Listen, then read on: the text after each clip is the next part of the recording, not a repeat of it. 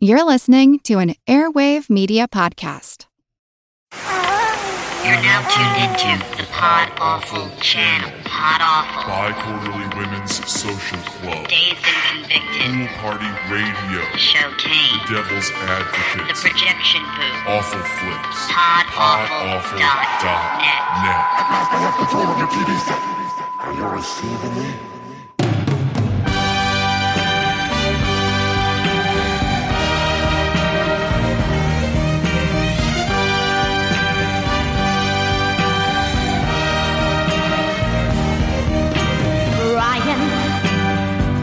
The babe they called Brian, he grew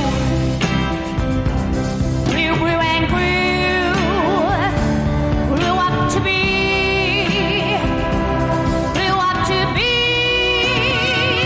a boy called Brian,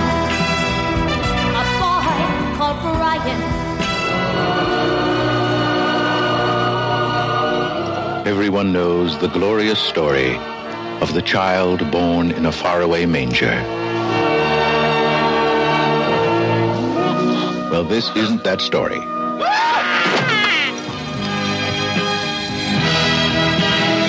This is Monty Python's all-new Life of Brian. Babe they called Brian.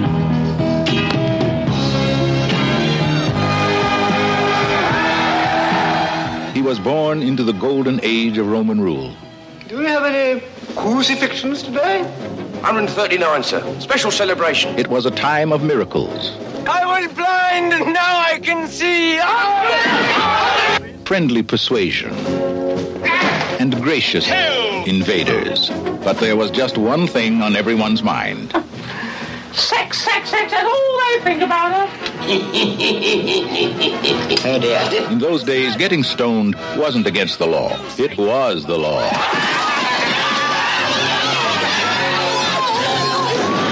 And things looked bad You Romans. What? for the people of Jerusalem. Still a few crosses left. Until Brian dropped in.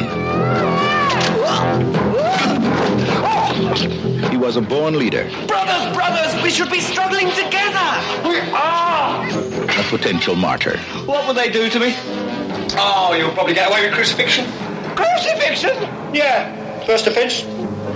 And his mother's joy. Been telling them? They think I'm the Messiah, Mum. I'm the Messiah! There's no Messiah in here. There's a mess all right, but no Messiah.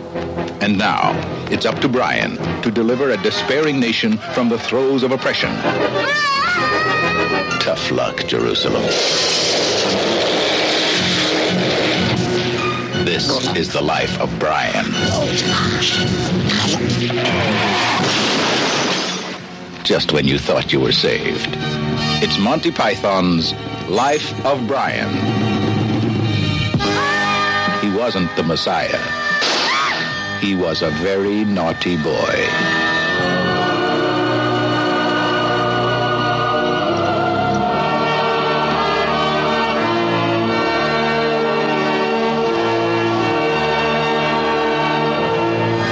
Terrific race, the Romans.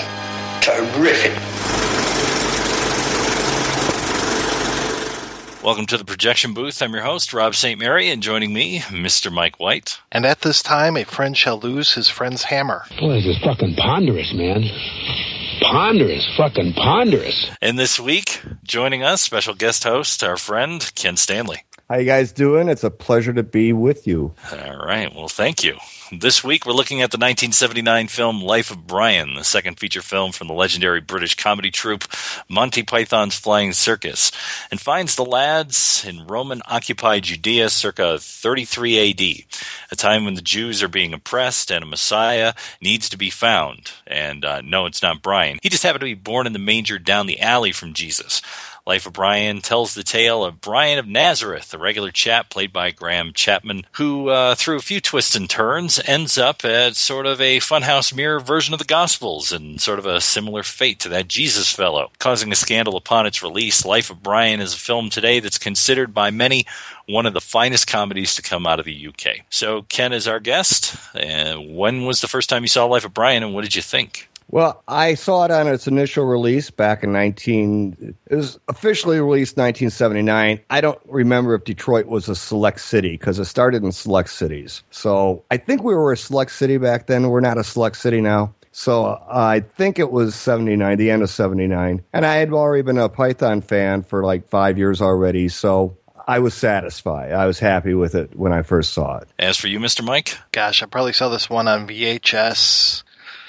Late 80s, mid 80s, something like that. And I want to say that they used to play it on cable fairly regularly, which sounds a little odd saying it, but I'm pretty sure that I do remember just kind of jumping into it and catching it from various points along the way. As for me, I saw this on VHS probably around the same time you were saying, late 80s. And my folks were Python fans. Monty Python's Flying Circus used to play in reruns on PBS station in Detroit quite a bit. And I remember that seeing this and Meaning of Life and Holy Grail on VHS probably all around the same time, like right after we got our VCR. Yeah, I remember seeing Python. Like I said, I had already been familiar with them. I saw when PBS started showing the series, it was around 74, I think. Between 74 and 79, you'd already had a chance to see the entire series 2 or 3 times by then because they kept continually playing the series. So this was kind of a big deal in that it was the first new Monty Python material since Holy Grail, and that had been about, 4 years or something. So it was kind of exciting for that reason alone. There's still some Monty Python out there that I'm not that familiar with, especially those, like that last season when they would be like those hour-long adventures, like the Mr. Bicycle Repairman and all that kind of stuff. But when I catch those, I'm always happy to see them. But it seemed like they played the first few seasons to death. It was just different. It was odd. Went from 69 to 74 were the original series. And after that point, it just didn't click the way the original stuff did. There was a season without John Cleese and then the odd hour-long series. And that was something odd about it. Just didn't seem like classic Python. Well, we should get into the plot on this Life of Brian here, gents. So it starts off like what you'd expect, the story of Jesus, right? We see the wise men and they're heading into town looking for the manger to find Mary and Joseph and the baby Jesus. But they stumble on someone else. Yes, they come up with the Virgin Mandy, played by Terry Jones, the director of the film, who's, I was trying to explain to my wife today, we were watching Holy Flying Circus, which we'll talk about a little bit later, and she wasn't really getting this whole idea of people's wives being played by men in drag, and she's just like, is his wife supposed to be really ugly? Is that why it's a man? Like, no. Just almost all of the female characters are played by men, or at least the majority of the female characters are played by men. So, yeah, and Terry Jones, he does a really good job as a woman because he's got a very high voice, and he does a great job as Mandy. She starts questioning the wise men as to, actually, how wise are they? We are 3 wise men. Well, what are you doing creeping around the cowshed at 2 o'clock in the morning? That doesn't sound very wise to me. We are astrologers. We have come from the east. Is this some kind of joke? We wish to praise the infant. We must pay homage to him. Homage? You're all drunk. It's disgusting. Alf, come on, Alf. No. Burst in here with tales about Oriental fortune tellers. Come on, Alf. No, we must see him. Go and praise someone else's brat. Go on. We were led by a star.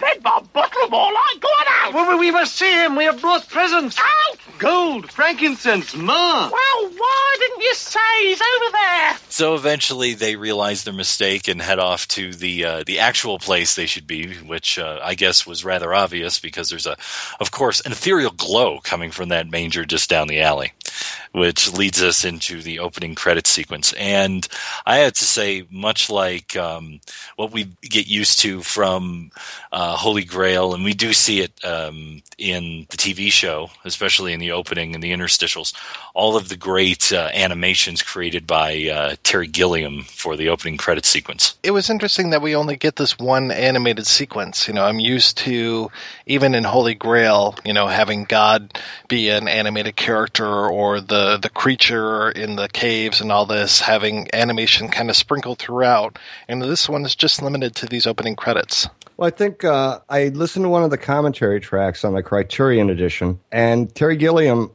it seemed like he was expressing that he really wasn't interested in doing that much of that. He had thrown himself into the production design aspect, and his focus was there. And aside from that credit sequence and the outer space bit, he was more or less focused on his performances and the production design. And I think a lot of that animation stuff, both in the TV show and Holy Grail, owes a lot to the fact that they needed stuff to get them from point A to point B, or they, I guess with Holy Grail, basically shot what they had and didn't really have a lot of extra stuff. So they had to figure a way to stitch this stuff together. And I think by the time they got to Life of Brian, they actually knew how to make a film and didn't have to rely so much on, okay, now do some cut-up animation and get us from here to there. Yeah, this has much more of a traditional type film narrative than anything they had done prior. Yeah, I was kind of surprised rewatching this yesterday. I thought that the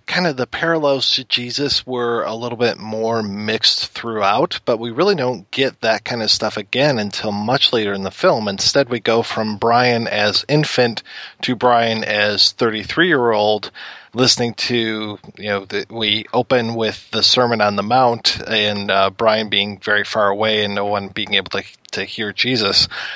That, and then it's really kind of more like Brian's life for a long time, and the parallels to Jesus kind of really don't come along until, what would you say, like the third act or just the tail end of the second act? It's kind of late in the game. I thought that it was mixed in a little bit more. Not to say that it felt uneven, but I was kind of surprised at the pacing yesterday when I was rewatching this. Well, there wasn't much in the Bible about Jesus's puberty, Very true. The missing years. The missing years, yeah. That's when he went out on those benders on the weekend, and it's a total blackout. Like, nobody knows exactly what happened. Exactly, yeah. But I love that scene, as you were talking about, the whole Sermon on the Mount, and the folks are in the back, and they can't quite hear it, so they're coming up with their own versions of what exactly it is he's saying. Do you mind? I can't hear a word he's saying. Don't you mind me? I was talking to my husband. Well, go and talk to him somewhere else. I can't hear a bloody thing. Don't you swear at my wife. I was only asking her to shut up so he can hear what he's saying, big nose. Yeah, blessed are the Greek. Or blessed is the Greek. Which Greek? Who is it? Right.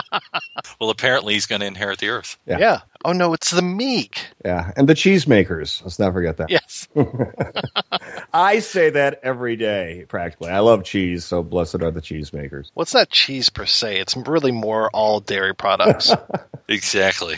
And I love how, like, after the sermon is over, that there's the critics who walk by. And this, of course, is our first introduction to the Judean People's Front. No. The People's Front of Judea. Oh, yeah, that's right. I always get those two confused. It's John Cleese. Basically, if you know the Pythons, they play multiple roles in this film. And they're walking by and they're talking about what their problems with Jesus' philosophy is. Well, blessed is just about everyone with a vested interest in the status quo, as far as I can tell, Reg. Yeah, well, what Jesus blatantly fails to appreciate is it's the meek who are the problem.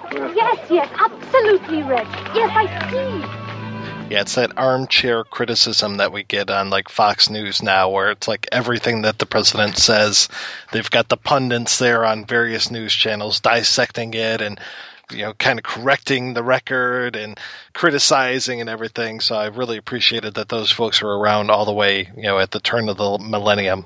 Which I think would probably have been true. I mean, if you watch any biblical epic, of course, it's like, oh, here you go.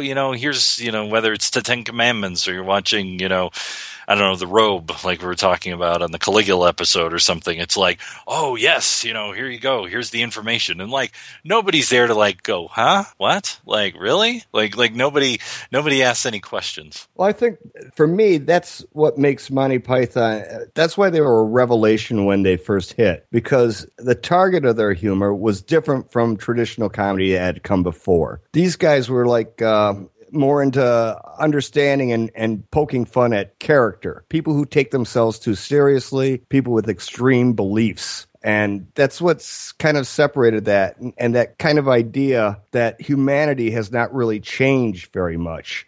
Humanity itself, or, the way people interact and whatnot, hasn't changed much. So it's funny because it's in contrast with your typical biblical epic. These people are acting and behaving and talking in much the way we act, talk, and behave today. And it's kind of, the contrast between what we expect and what they show us is what causes a lot of the humor. Yes, no one is speaking in Aramaic in this film. Right. They're speaking in very British humor, and I really appreciate that about this. And they're not that high arch British accents that you would get in the biblical epics. Of course, they're all like working class, accents. But Rob made a point that, and I agree, or I'd like to think that what they're showing by acting colloquially is closer to the actual truth than what we get in biblical epics. I mean, reality was pretty much, or I would like to think, or imagine it was more like the way they're depicting it than it was depicted to us in biblical epics. Yeah, I think the critics probably get scrubbed out of the narrative as time goes on. I'm willing to bet that when the Sermon on the Mount happened, there was like a handful of people going, really? Like, are you kidding me? The meek are inherit the earth. Really? Come on. Like seriously, they can't do anything. They're meek. That's why they're called the meek, right. Or something. And then like the whole idea that there would be criticism, and the whole idea that there'd be, some group at the back who can't quite hear them. So they're coming up with their own, like, what? Like what did he say? I'm like, if you listen to anyone today, and I mean, granted, we live in a media saturated environment, but still people get it wrong, where there's some speech or something happens and then it's open, people have various interpretations of what the hell somebody was saying. Now imagine that 2,000 years ago when you didn't really have anyone kind of writing it down, and then like what else was going on sort of on the sides as all of this stuff was happening. Well, even today, a lot of Christians, hardcore Christians, say that the Bible is to be read metaphorically. That's just kind of like a concession that you can't take it literally. Yeah. And, there are still people who do take it literally, and that's insane. Which then leads us to the idea of, can you be blasphemous in a good way, which is the next scene up with the stoning, and the idea that you can't even say Jehovah in a nice way without being brought up on blasphemy. Look, I'd had a lovely supper, and all I said to my wife was that piece of halibut was good enough for Jehovah. Blasphemy! He said it again! It took me the longest time to realize that Matthias, the guy who's up for the stoning, is the same guy who later on is helping the People's Front of Judea. Yes, the FDJ. So I never really kind of connected that until I was reading the screenplay the other day, and I was like, oh, yeah, okay, this is the same dude. So they just pretty much go after the Cleese character and leave him alone. And I love this whole idea of the women who are the ones forbidden from going to a stoning being the ones, pretty much the sole people that are involved, the only people in the audience, all these women with their fake beards on. I love it. Well, that's an example of the, forbidden being really attractive. There's a whole bunch of stuff in here about commercialism around various things, and one of which is, before you get to the stoning, character played by Eric Idle is a merchant trying to sell various types of stones, because of course you just can't go there and just pick up any old stone. This is handcrafted stones for your stoning experience. Extra pointy. Stones, sir? Nah, they got them up there, lying around on the ground. Oh, not like these, sir. Look at this. Feel the quality of that. That's craftsmanship, sir. Once again, that kind of like reflects contemporary society. You would, if there were stonings today, I'm sure the same type of commercialism would play a role. If there were stonings today. Well, why not? Well, I'm saying that there are stonings today. There's not. What's worse, one of these contemporary electrocutions or a stoning? Right. Yeah. How far we've come in 2,000 years. I mean, go over to Pakistan. I'm sure you'll witness a stoning sooner or later. Yeah, that's true. That's true. Yeah, I think there was a stoning recently in, was it Saudi Arabia or was it Iran? I can't remember. I remember reading a story about it. But unlike this one where they're just sort of, standing there, I think what they did did is they buried them up to their necks, and then people throw stones at their heads. That's the way you're supposed to do it, I guess, yeah. Oh, it's much more Caligula-like then. Rob, you're in Colorado now. I'm sure there's a lot of stoning going on. Yeah, ever since they legalized the pot, yeah. The shadow from the starlight is softer than a lullaby. Rocky Mountain High, Colorado. Rocky Mountain High. And then as they're the Virgin Mandy and Brian are sort of, palling around, they come across the lepers. I love the Michael Palin character as the ex-leper who is not happy that Jesus cured him. Spare a talent for an old ex-leper? A talent? That's more than he earns in a month! Off a talent then. Now go away! Come on, big nose, let's haggle. What? All right, cut the haggling. Say you open at 1 shekel. I start at 2,000. We close about 1,800. No. 7,050. Go away! Yeah, apparently this is the scene that leaked out when they were filming it and started to get the ball rolling back in the UK and start getting them in trouble with some of the Legion of Decency type people out there. For the life of me, I cannot figure out how anyone could get upset with this movie. I'm just an aside here. If anybody has strong enough faith, if they have real strong faith, and they should be able to say, bring it on. My faith can withstand anything you throw at it. That's just my opinion. But for the life of me, it just indicates how sensitive and how shaky their faith actually is. Because they've come to, I think we talked a little bit about that idea on the Last Temptation of Christ episode, where people are used to a certain aspect or a certain idea of how this figure or this character is presented, and therefore whenever something is different or it's taken from another angle, which in the case of Life of Brian, I don't really consider it blasphemous because Jesus is existing at the same time as Brian. Right. They do not, throughout the course of the movie, there is not one bit of ridicule aimed at Jesus Christ. It's a different character. It holds zealotry and, the fan clubs of God, if you will, religion, organized religion up to ridicule. But it does not in any way, the movie, I can't think of one reference in the film that actually ridicules Jesus. You got the beggar here does complain that he wished he wouldn't have been cured of leper, rather. The leper complains a little bit. But aside from that, Yeah, he calls him a bloody do-gooder. Yeah, bloody do-gooder.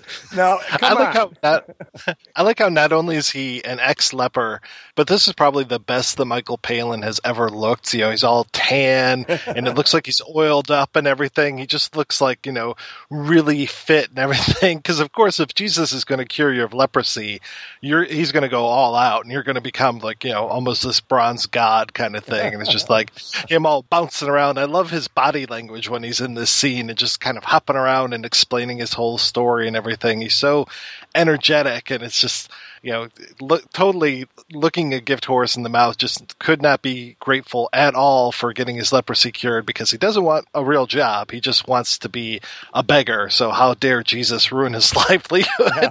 Am I missing something? Is there a specific reason for the constant hopping around that Michael Palin is doing in that scene, or is it just a character quirk, or what? I think it's a character quirk, but I'm thinking maybe because he's so fit that he just can't really stay in one place. I'm not sure. He's defeating his own purpose then, really. Yeah, he's not even trying to put on like he's still got a gummy leg or something. Right. But anyway, bloody do-gooder is, if that's the worst you can say about Jesus, that's not bad. So Brian eventually finds himself working at the Coliseum, selling odds and ends and various other sundry items, sort of like the albatross scene in the old Monty Python TV show. Albatross? What flavour is it?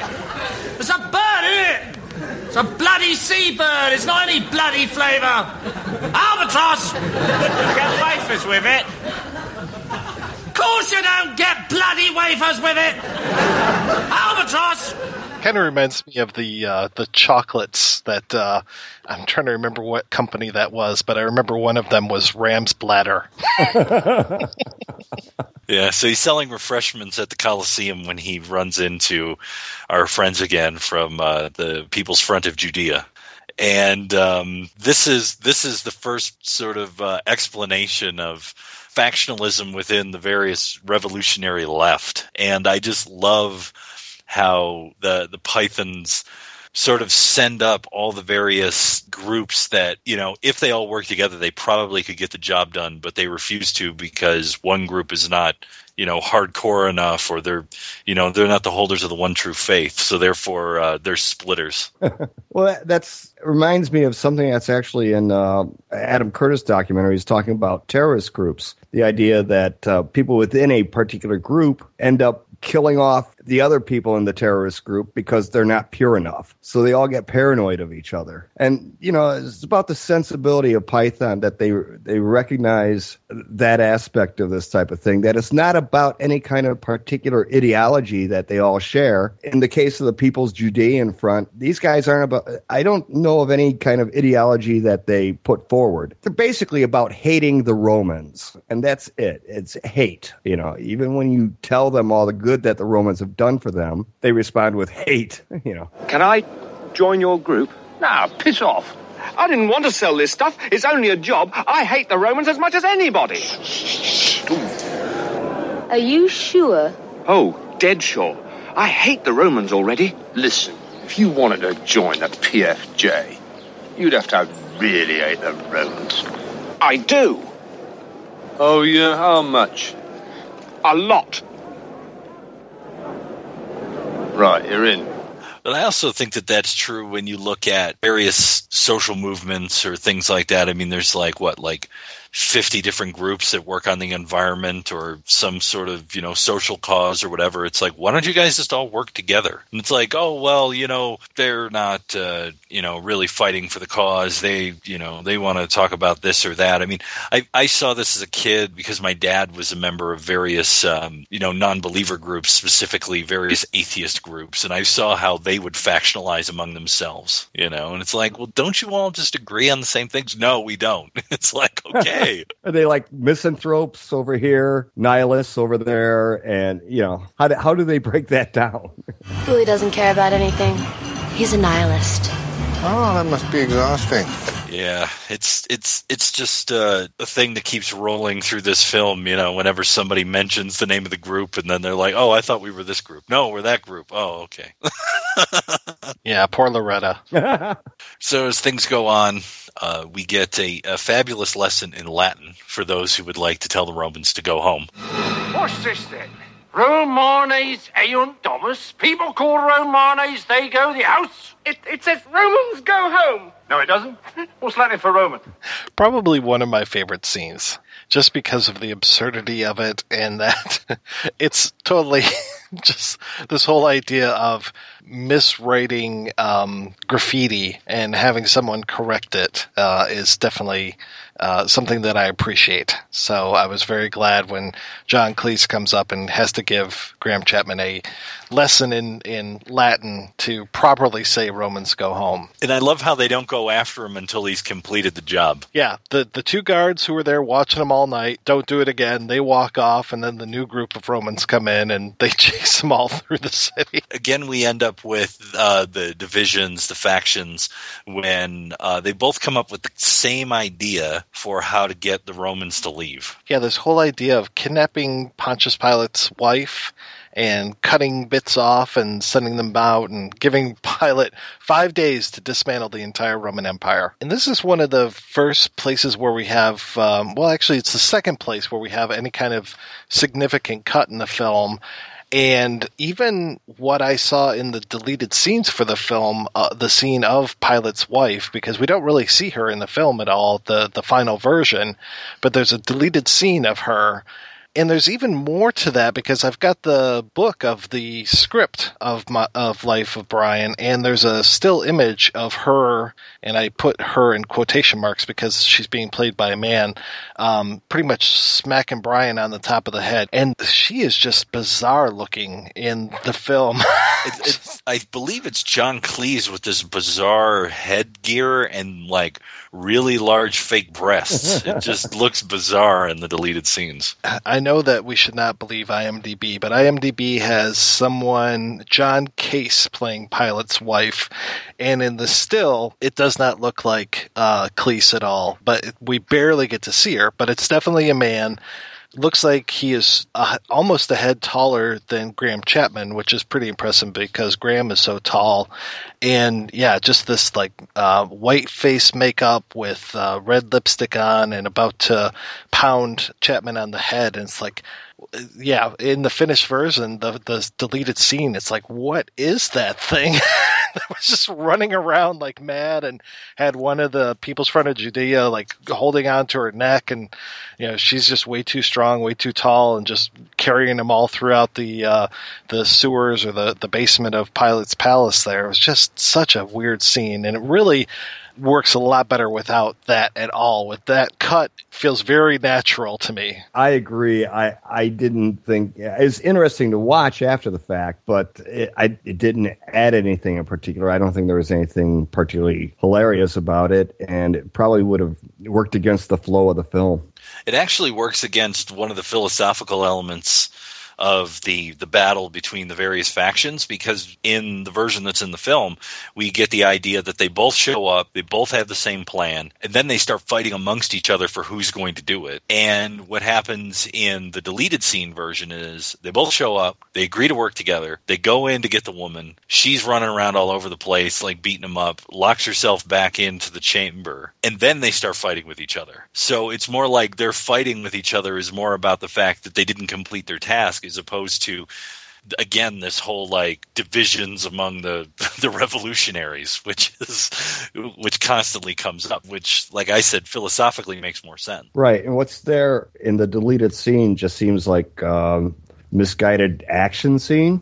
It doesn't really work as comedy so much, in my opinion. That's anyhow. It's time for the 734 to come on by. What's that? The train. Oh, yeah. I live by the tracks like a hobo. Ken's on the wrong side of the tracks, folks. Yeah. It's gone now, I think. So pretty much there's a mass slaughter of all of the People's Front of Judea as well as the other faction that shows up, and then Brian gets nicked, and we get to see our first appearance of Pontius Pilate at this point, if memory serves. Yes. This is where Brian is brought to Pilate, and of course he has a speech impediment. And this is probably one of the most quoted scenes, for me anyway, is just this whole exchange of Brian and the chief Roman guard played by John Cleese, and then Michael Palin as Pontius Pilate, and the way that they are constantly, like, especially the way that Brian is trying to correct Michael Palin's speech. No, Roman. Yeah. And that we find out that this is where he reveals, he had just had it revealed to him, and what really kind of drove him into this underground of political intrigue was finding out that he is only half Jewish, that his father was a Roman by the name of Nautius Maximus. Well, he was a woman? No, a Roman. A woman? No, Roman. No! Your father was a woman. Who was he? He was a centurion in the Jerusalem garrisons. Really? What was his name? Nautius Maximus. About past 5, sir. What? Those are some of my favorite ones, where Cleese just answers them. And I still wonder, it's like, what is he supposed to be answering? I can't figure it out. It's one of the most hilarious scenes in the movie, which is kind of funny in itself because it's basically your traditional comedic setup, just lisping and cracking people up, and it's a traditional comedy scene, and it's just still so hilarious. And that he doesn't seem to realize that he has this speech impediment, and it's the guard is really trying to look out for him, especially later on, just trying to be like, no, you really don't have to address the people today. It's really okay. Just trying to keep him out of the public eye because he knows it's pretty embarrassing. But Michael Palin as Pontius has no idea that he has a speech impediment, no idea why people are laughing at him at all, no idea why the name Biggest Dickus is funny either. I have a great friend in Rome named Biggest Dickus. He has a wife, you know. She's called Incontinentia. Incontinentia buttocks. Stop! What's all this? I've had enough of this rowdy, rebel, sniggering behavior. Silence! Call in from Victorian guards. You'll not feed them!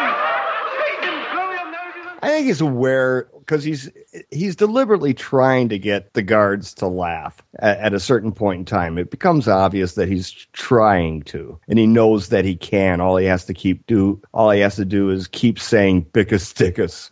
Anyone else? Want to giggle? Will not have my friends ridiculed by the common soldiery. This is where Brian ends up in the dungeon? Actually, he was just in the dungeon before this. And then he gets brought upstairs because he's quite the jailer's pet. This is one of the few times that, as far as I know, we get to see Terry Gilliam in this film, just looking completely horrid as one of the jailers. He's got this huge brow and looks kind of demented, you know. He's totally like a caveman, yeah. I'd heard on one of the commentary tracks that he actually was supposed to have a scar down the middle of his forehead, as if his head had been split open at some point. Yeah, he totally does, and then it almost looks like he's got a band tying his head back together to keep his skull together. And then the thing that's funny is between where they're lining everyone up for the crucifixion, this character shows up again, and it's him and a character played by Eric Idle who stutters, but they're completely normal whenever anyone goes away. Yeah, they're playing the roles for the crowd. Right. No, this is after they're done talking about Biggest Dickus is when Brian makes his valiant escape and ends up with the, I want to say the Vogons, even though I know they're not Vogons because they don't spout any kind of horrible poetry. I don't know that reference. Oh, that is Hitchhiker's Guide to the Galaxy. Ah, okay. Yeah, they're just described in the script as being two strange beings, and that's about it. But they do name check Star Wars in the script here. An exciting animated Star Wars type space flight, climbing and weaving and destroying the enemy craft before eventually being hit and plunging back to Earth. This is the scene that when I was a kid always blew me away because it's like, what the hell just happened? We go from this Roman adventure this Judean adventure, as it were, to him jumping into this spacecraft, and it is just such a great non sequitur, and really does nothing other than get him from the tower that he jumped off of to the ground.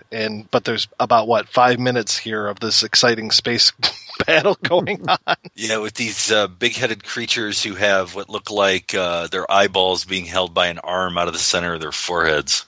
They always kind of reminded me of joyriding teenagers. Space teenagers. Yes. I think it was probably put in there. I think they had the idea that they got to shake things up somehow or other at that point in the story in case kids were nodding off or something. I don't know. Yeah, because mom and dad took you to the biblical epic, and those things are snoozers, man, I'm telling you. They could have used a scene from outer space and, greatest story ever told.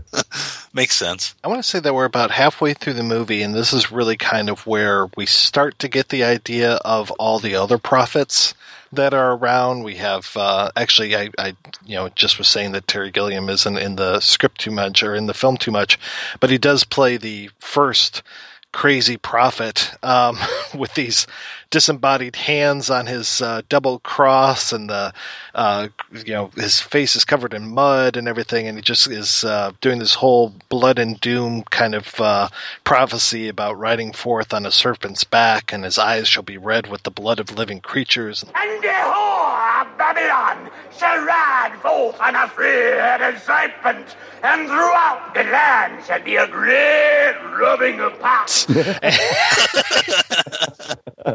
It's one of my favorite scenes in the movie because I just love the idea of an open air supermarket for messiahs. You know, you get to pick and choose which one you want, and a lot of times people pick and choose religions that are compatible to them, and it just seems like an appropriate thing to put in this. It seems like there's one stall after another of these guys, and there's, like you said, the fire, crazy, brimstone, Terry Gilliam one, and then there's the Michael Palin. And there will be a great time when people have forgotten things. And there shall be a great confusion as to where things really are.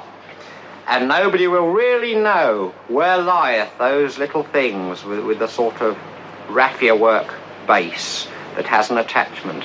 At this time, a friend shall lose his friend's hammer, and the young shall not know where lieth the things possessed by their fathers that their fathers put there only just the night before, about 8 o'clock. Just like the most, like, quiet and calm, like... See, now him I would follow. He seems like he's easy enough to get along with. He won't forget. He'll forget the hammer that he loaned him just the day before. The things possessed by their fathers that their fathers put there just the night before.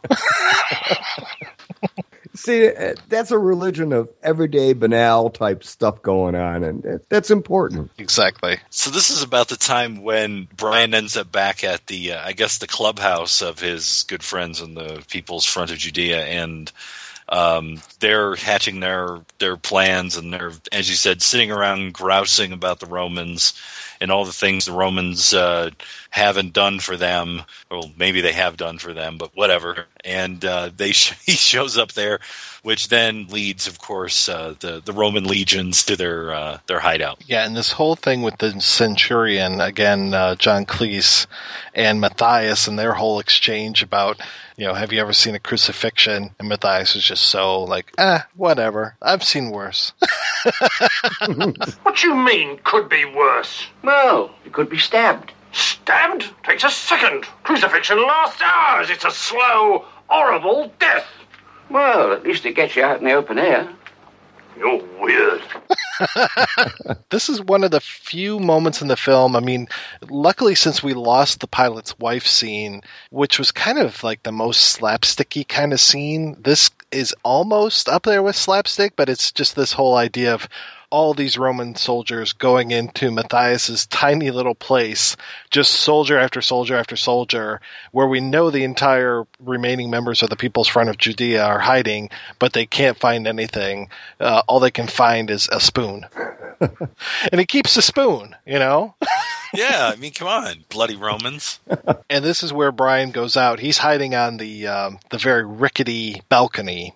And eventually the balcony falls and he knocks over the boring prophet that you're just talking about and ends up taking his place. And to kind of cover himself a little bit, he starts to spout his own philosophy to a very small throng of listeners. Yeah, but they like him. Kind of. They're always questioning exactly everything that he says. You know, there's 2 servants. Well, what are their names? Consider the lilies. Well, the birds, then. What birds? Any birds. Why? Well, have they got jobs? Who? The birds. Have the birds got jobs? What's the matter with him? Says the birds are scrounging. Oh, look, the point is, the birds, they do all right, don't they? Well, good luck to them. Yeah, they're very pretty. Okay, and you're much more important than they are, right? So what are you worrying about? They are, see? I'm worrying about what you've got against birds.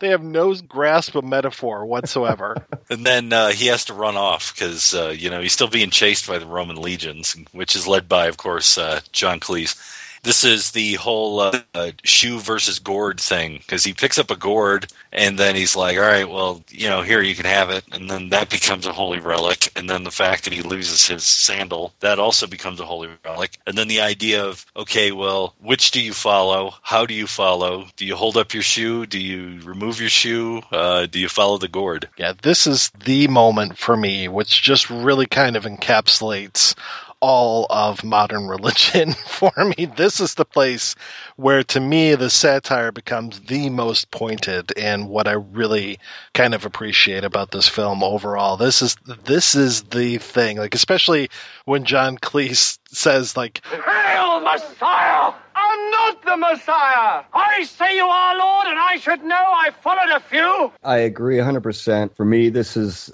a total distillation of how factions happen and about how it's about power and leadership. And they do it so brilliantly in, 2 or 3 minutes. It's wonderful. Oh yeah, this is almost like the entire history of the Christian church distilled down to 3 minutes. Yeah.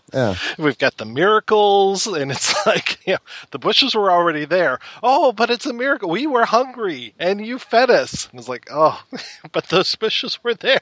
And then how he ends up stepping on, poor Terry Jones is in this scene as this old hermit who's been there for 18 years without saying a word, and Brian steps on his foot, hurts him, and he starts speaking again. And then when he says, I haven't spoken for 18 years, they're like, a miracle, a miracle. Yeah, and then he gets pissed off and tries to get people away from his bushes because that's what he's been eating. Right, and don't they end up killing him? No, they call him a heretic, and they start going after him. And I don't think they kill him, but they're just like, look, he's against our Lord, get him, and all this. So oppress him. This whole thing of like, I'm not the Messiah. I say you are, Lord, and I should know. I've followed a few. And they're like, if he's not the Messiah, he's going to deny it. So then he says, okay, I am the Messiah. And they're like, oh, of course, you're the Messiah. You see, he admits it. No, back off! Right. It's zealotry at its core. It's the whole idea that these people want to believe something so much that reality doesn't really matter to them. It's what they want to believe, and that's so brilliantly done here. So he heads home, and then the next morning, after he wakes up and goes to the shutters. Judith have had a great rubbing of parts. Yes, him and Sister Judith from the PFJ get together, and he goes and opens the shutters, and there's the multitude out there. He didn't quite get rid of them as he thought he did. This might have been one of my first cases of both male and female full frontal nudity when I was a kid. And I must say I was pretty impressed. Was that the real scandal for you, Mike? I don't know if I was scandalized, but I was definitely very interested in what the hell was going on between Judith's legs. It's like, she's got so much hair there. What is going on? They didn't shave much in the 70s, probably didn't shave much in the aughts. 33 AD, not a lot of shaving going on.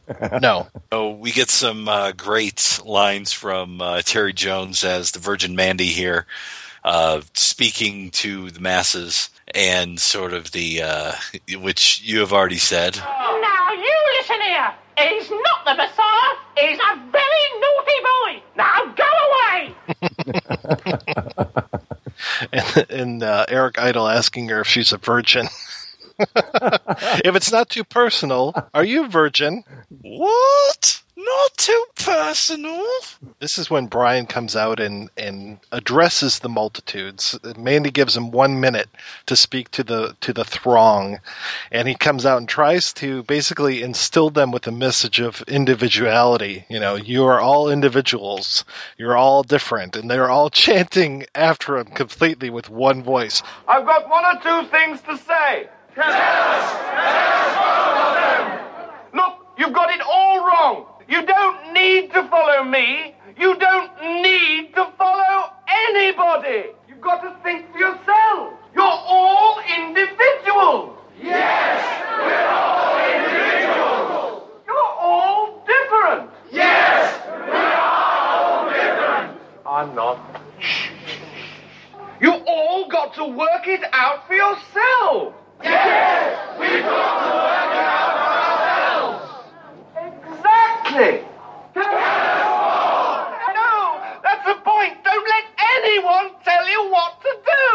trying to remember what movie we just talked about recently, Rob, where this was kind of the whole idea of, you don't have to listen to what other people tell you, just work things out on your own. And that's totally Brian's message.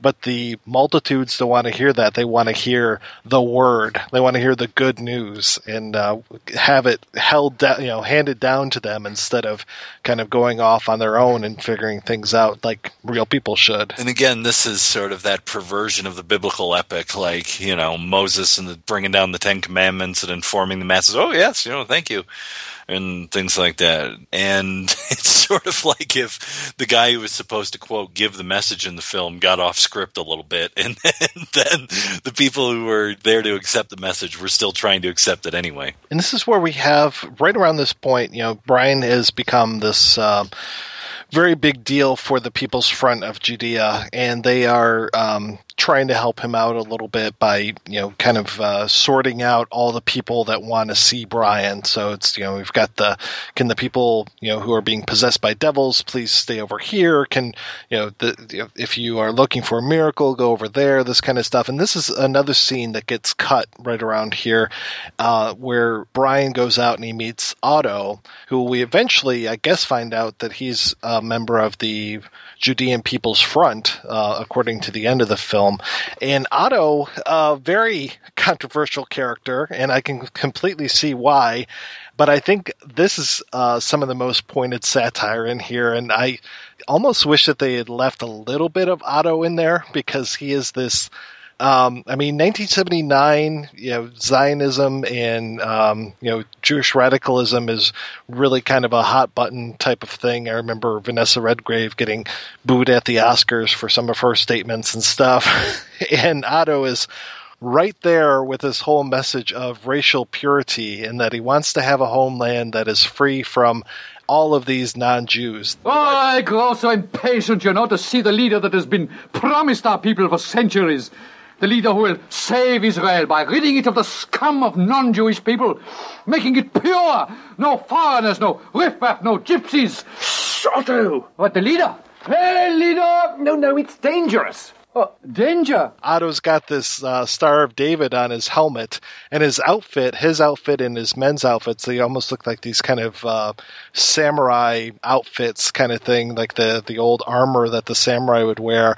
But his Star of David has hooks coming off of each side, so it kind of mixes this swastika with the Star of David. So I would think that this part, had they left it in, would probably be one of the more controversial ones, but I don't know, it really kind of holds a special place in my heart. I think as a scene on its own, it's interesting, but I can understand why they took it out, because when you watch the deleted scenes on the Criterion edition and you realize where it comes, and even, I think it's Eric Idle says it on the commentary, he goes, you bring in this new character, it's like, who is this? Why are they here now? And it's a little confusing at that point. Although the ideas of what they're trying to say about Zionism and how Zionism can be just as bad as National Socialism is quite interesting. I'm not easily shocked, but that came closest when I saw the deleted footage. That came closest to making me go, whoa. Like, that could have been something that I could see why some people could get really upset about that. But personally, I agree that it is good satire, it's good social commentary, and is very pointed political commentary. But I can see how the film could work with it or without it. So yeah, I think pacing wise, it probably was a good call to take this out. And especially later on, there's another section of them that comes about. And then for folks who don't know necessarily what we're talking about, who have never seen the deleted scenes, you still get to see the People's Front, or the Judean People's Front, Suicide Squad. Yes, being led by Eric Idle as Otto here. You see them at the very end. They visit, I guess we should get into spoilers a little bit. Spoiler, they visit Brian's crucifixion and allegedly commit suicide, but I never necessarily got this joke that later on they're tapping their feet while they're dead, and in this earlier scene, when they quote unquote commit suicide, they fake it. They don't commit suicide. So I never got that joke that when they commit suicide there at Brian's feet, that they probably really didn't kill themselves. Yeah, it's kind of this odd little surreal add-on, actually, in the final film as we know it, because they kind of show up out of nowhere. They commit suicide by opening this little door in their chest and stabbing themselves with the swords. I really like the costume design on these guys. Oh yeah, it was almost maybe if they could have put the other scene in just for the costume design, because you got a better look at the helmets in that. And then they all just fall over, and then Brian goes, "You silly sods." And that's all he says to them. And then, of course, when Always Look on the Bright Side of Life kicks up, they start tapping their toes. Well, I don't know if you caught it, but there's a shot of Graham Chapman as Brian from an angle in which he has this really great smile on his face. He's looking so hopeful that they were going to save him. And it's a really good piece of acting. Yeah, I love how they described Graham Chapman as the best actor in Python, because he wasn't acting, that he seemed to be very natural with his reactions and everything. And I do appreciate that he is probably one of their best actors, that he can handle being the lead in Holy Grail and being in the lead of this with really, he doesn't seem to be batting an eye. And plus, I think that he also plays into the stereotypical Jesus of, blonde-haired, blue-eyed Jew. And he does have a very big nose. Your nose is going to be 3 foot wide across your face by the time I finish with you.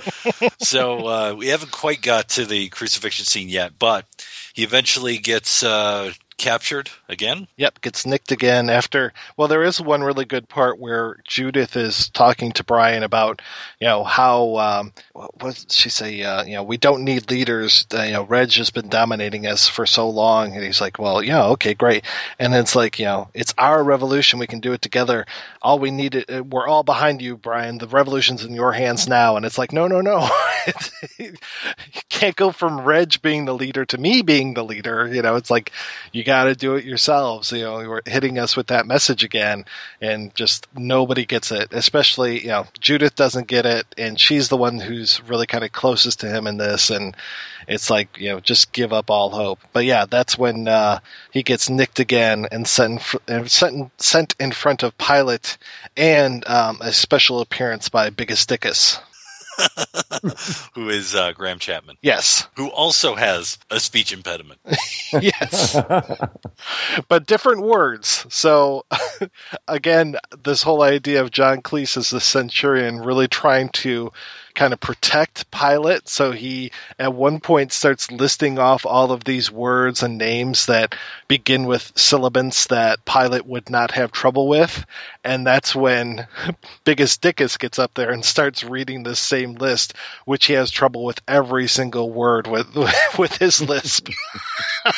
Let me speak to them, Pontius. Good idea, Biggest.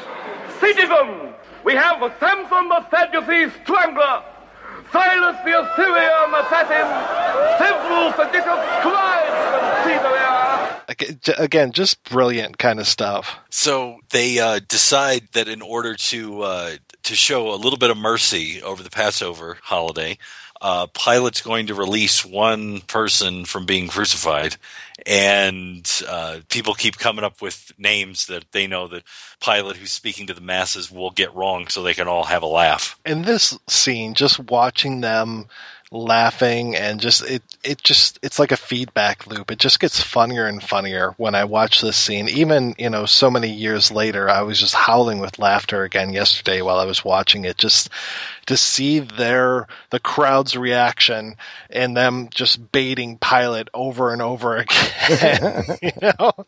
Like what crimes is he guilty of? Oh, he's a robber and a rapist. And then the one woman's like, and a pickpocket, and they all like slam her down. And we're kind of cross-cutting between this whole drama because we know that Brian could get released if somebody actually says his name, and we're cross-cutting between that and Reg and the rest of the People's Front of Judea, who have had enough of talking, and they're going to take some action. And basically all of their actions are just trying to get different motions on the table, getting them seconded, and making a resolution. Because they're big about Robert's Rules of Order, I guess, in 33 AD Judea. Robert's Rules of Order? There you go. Silence! What is all this insolence? You will find yourself in gladiator school very quickly with rotten behavior like that. So eventually Brian's name gets called up, and they said, yes, we do have a Brian. This is as Brian's heading to be crucified. And I love the systematic way in which the crucifixions are handled. Yes. Yeah, we've got Eric Idle down below, Michael Palin down below, handing out the crosses, Crucifixion? Yes. Good. Out of the door, line on the left, one cross each. Next. The most pleasant Roman guard ever. And then you have, of course, the whole scene of the Passion in biblical film, and especially when we talk about, which you had brought up earlier, this isn't in Aramaic, the Passion of the Christ. The whole Via Dolorosa, the whole scourging on the way to Golgotha and the nailing in and all of that stuff, of course, is always supposed to be the most somber and bloody and, brutal section of any story of the end of Christ. But here it's handled with such reverence because it isn't Christ, it's Brian, and he's got a bunch of jokesters around him who are like the guy who's been crucified several times before, and his brother comes and gets him down after a day or so. And you got the guy in the jail cell, still yelling at him, "Jailer's pet," as he's taking the cross out. And my favorite one, though, is the Good Samaritan who comes up and helps the one guy with his cross, and the guy just takes off, and the Good Samaritan's just like, "Yeah, no, this isn't my cross." Yeah, right. Keep going. Right. So eventually they get them all in place, and they get them up on the crosses. And then they start complaining about, where they are in the standings here. I heard this was a Jewish section. I'm not Jewish. I'm a Samaritan. A Samaritan? This is supposed to be a Jewish section. It doesn't matter. You're all going to die the day or two. I love that guy. I love that guy.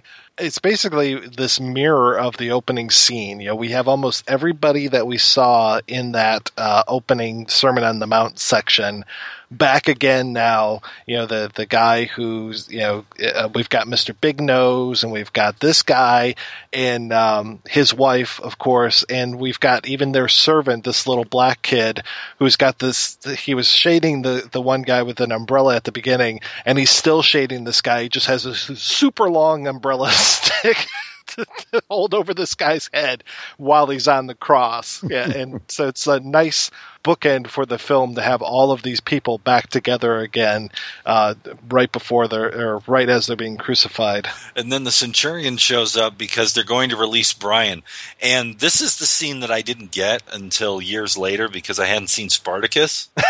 And after I remember watching Spartacus the first time, and I just started cracking up. Slaves you were, and slaves you remain. But the terrible penalty of crucifixion has been set aside on the single condition that you identify the body or the living person of the slave called Spartacus.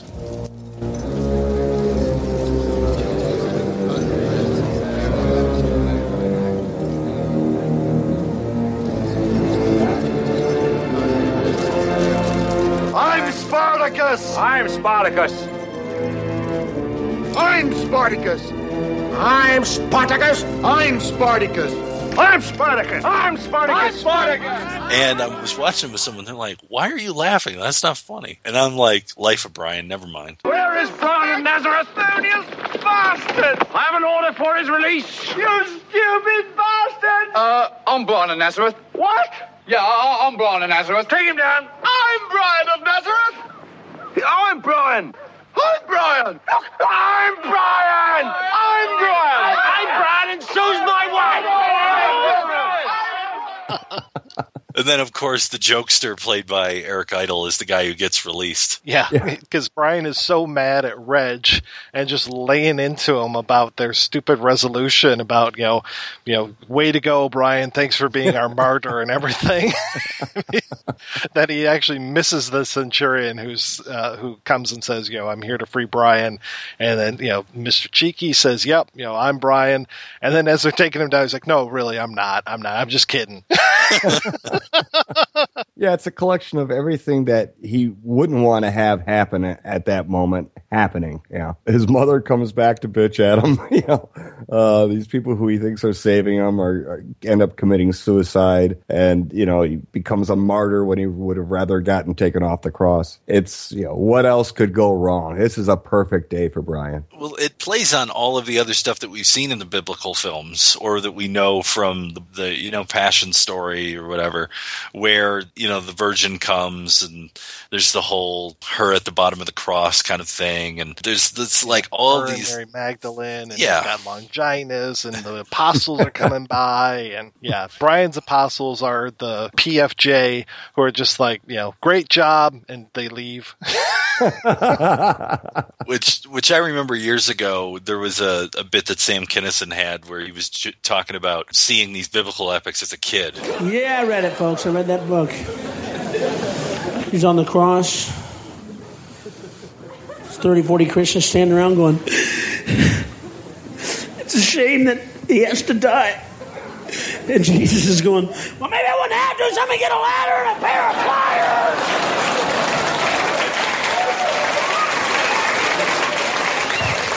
A ladder, a pair of pliers. Could have been a different book, folks.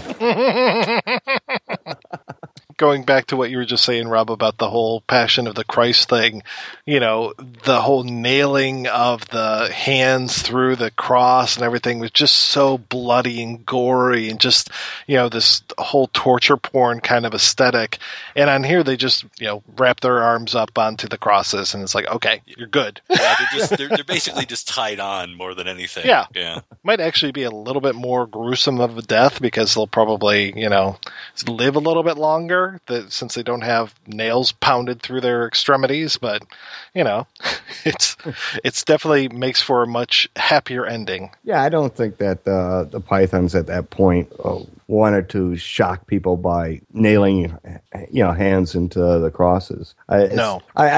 I think that would distract from the comedy. I don't think there's anything about that would necessarily be funny, though I'm sure that they could have come up with something. Now, had this been like Meaning of Life, they would have gone for the gross out humor. That's true. There's plenty of that in there. 4 years prior, they were okay with just tying them up onto the crosses. Which then leads us to the final song and dance number, which is not really a dance number. Mr. Frisbee the Third is what Eric Idle is credited as in the screenplay, just FYI. No idea why. It's kind of like the same reason why he's credited as Bob Hoskins in an earlier scene. I'm like, what? Why Bob Hoskins of all people? But yes, it's Mr. Frisbee the Third, a character that we really haven't seen in the film at all, who's just over Brian's shoulder and gives him some great words of advice to take us out of the film. Cheer up, Brian. You know what they say? Some things in life are bad. They can really make you mad. Other things just make you swear and curse. When you're chewing on life's gristle, don't grumble, give a whistle. And this'll help things turn out for the best. Hey, always look on the bright side of life. And I have to say, this bit is the one that got my mom in stitches. Like, she still talks about this film all these years later and just talks about this song, loves this song, sings this song. And yeah, she just fell in love with Monty Python. She really can't stand Flying Circus because she can't understand what they're saying because of their accents, but somehow she managed to make it through Life of Brian and really loves Always Look on the Bright Side of Life. And it's a song that not only is so iconic in this film, I mean, it's just so perfect and so ridiculous, but it's gone on to become sort of a thing in pop culture, especially over in the UK. Like, I know that fans at football games will sing it together at certain points during games.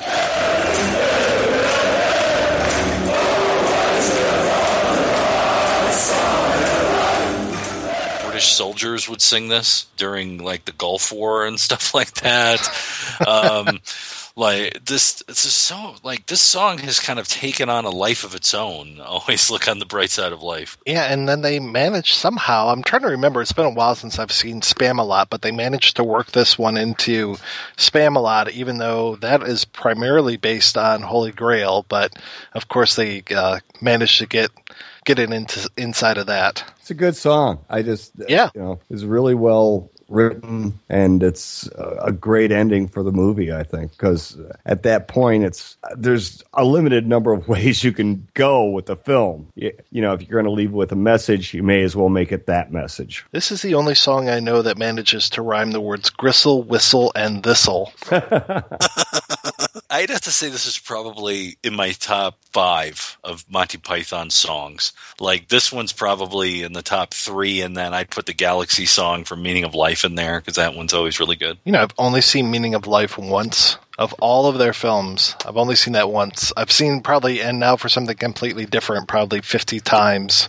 But Meaning of Life, I don't know what it is about that one. I just never went back to it. I've even seen Jabberwocky more than I've seen Meaning of Life. Wow. Yeah, take that. See, and I think you would like Meaning of Life because it plays with film convention and kind of, messes with the audience at times. I think it's the guy who explodes. Oh, yeah. Mr. Crusoe? Yeah, I think something about that. And then also, there was a movie show on when I was a kid that, Meaning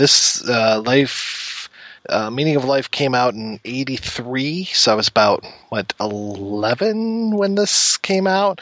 And there was a movie show on Nickelodeon where they would show scenes from the making of Meaning of Life over and over and over again, or like they showed that particular movie show over and over and over again, so I kind of got sick of it a little bit. So like the scene with the mosquitoes in Africa and how they did the fish heads, them in the fish tank, and then Mr. Creosote and everything. It was just like, yeah, I'm kind of tired of this film. Oh, and Death coming to the cocktail party.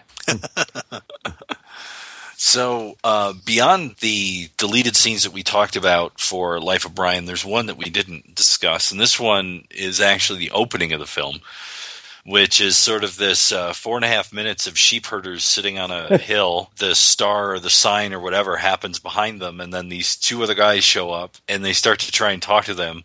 But one of them threw a rock at the other guy and busted his nose, so he runs off, and they don't get the message that the Messiah has come, or the birth of Jesus has happened. I love sheep. So do I. Terrific animals, terrific. No trouble? No trouble. Well, except at shearing. They can play up a bit then, can't they? Oh, yeah. But I like that sort of little burst of frenzy they have then, I like it when they get a little bit angry. Shows they're human. Oh, yeah, I'm not saying I dislike them at shearing, but they can be a bit of a handful, can't they? I am really glad that they cut this scene. The only thing that I found really funny in the scene is one of the last lines is it AD yet? It kind of felt like the whole scene was written for that one particular line. I'm really glad that the movie didn't start that way either, but I'm glad I had the chance to see it in the, as a supplement on the Criterion edition. I just think there's something so sweet about these shepherds talking about sheep. It's their livelihood, it's their thing. So loving of their sheep. Really reminds me of the skit that they did about ovine aviation, and Harold being the very clever sheep who's trying to teach the other sheep how to fly. And they don't so much fly as they plummet. I say, there's all sheep, aren't they? Yes, of course, I thought so. Why are they up in the trees? A fair question, and one that in recent weeks has been much on my mind. It's my considered opinion that they're nesting. Nesting? Like birds. Exactly. Birds is the key to the old problem. Anyone remember that one? No, I don't remember.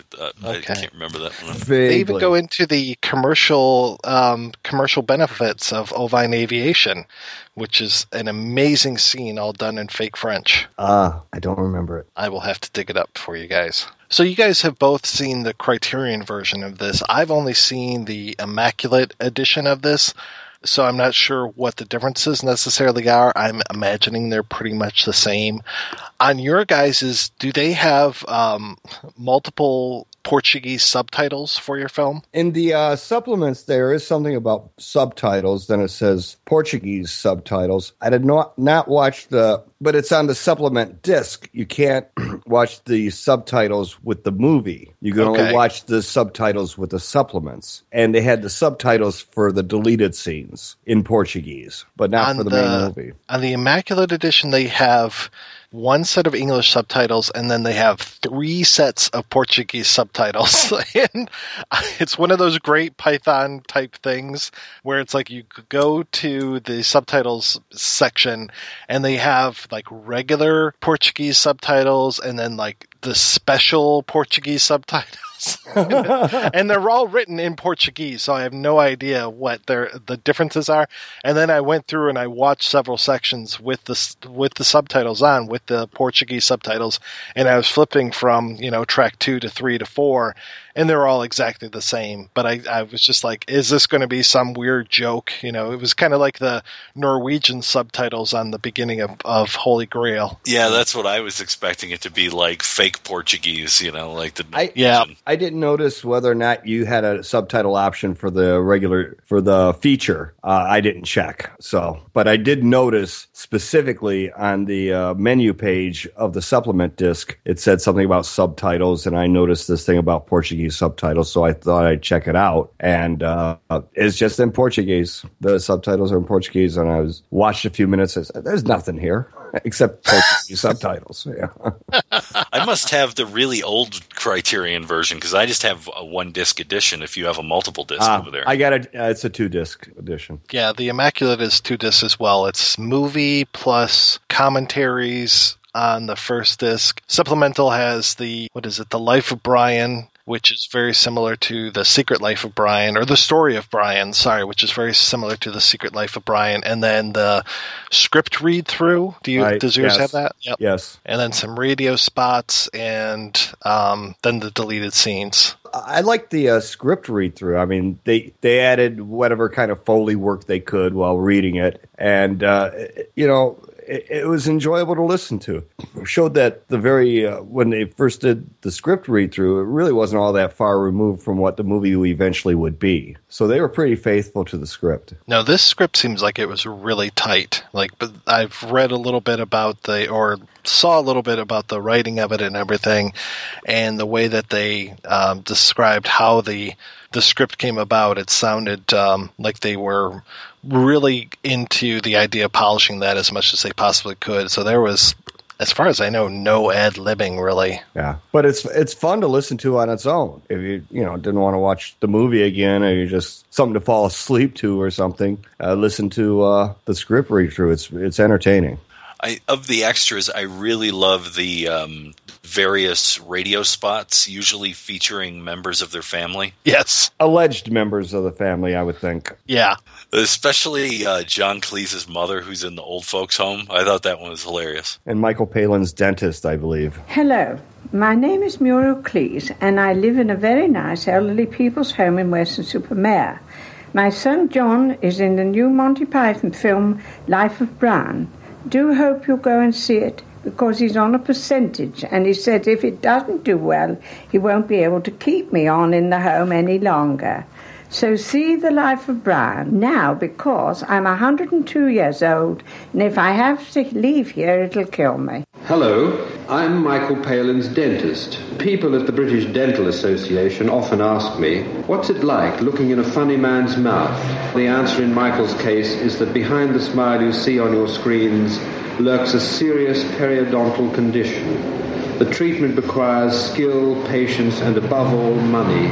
This is why I am urging you to go and see Michael Palin in Monty Python's Life of Brian, and help me get Michael's teeth back where they belong, in his mouth, not in my basin. If you would like to save Michael Palin's teeth, please go and see Monty Python's Life of Brian. Exclusive presentation at the Plaza from Thursday, November the 8th. Certificate AA. Thank you. Those are pretty fun. Okay, we're going to take a break and play an interview with director Roger Christian, who worked on Monty Python's Life of Brian.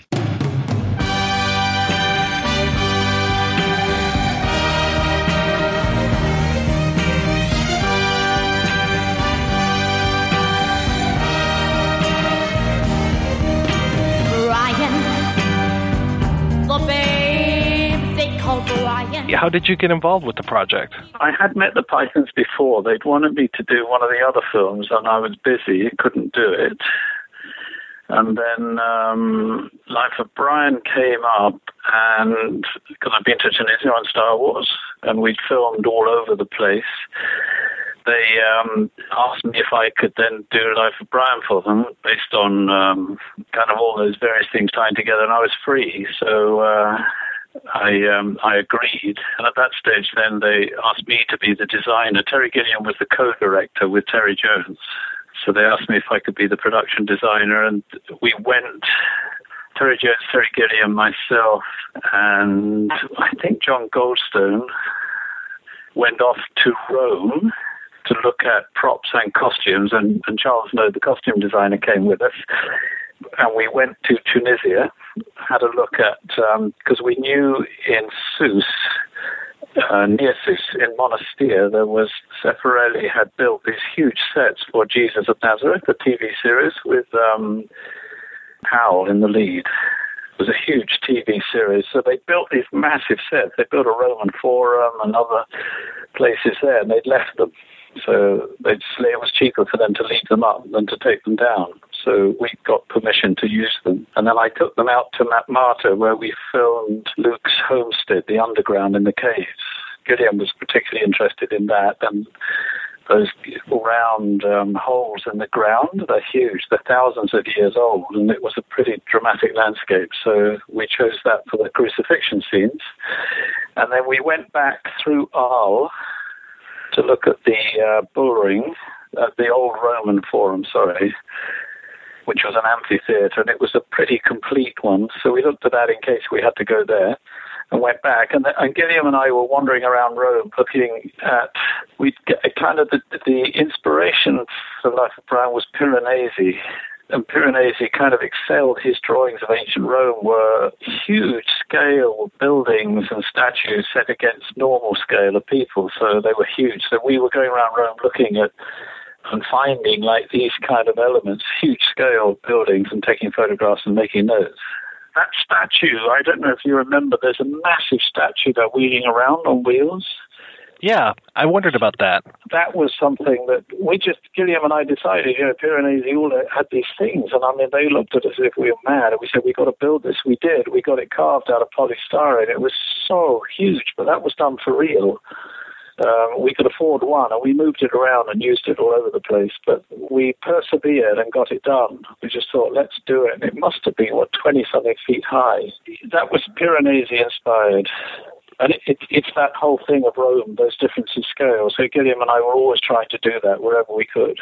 Tim Hampton came on board as the actual line producer, so we worked pretty closely with him. And then I'd got a young assistant art director, John Beard, I'd used on the final remake of Beau Geste. We had him. So John came on board. I just had one assistant with me. He was doing drawings for us, set drawings and stuff. So Gilliam and I were getting everything worked up.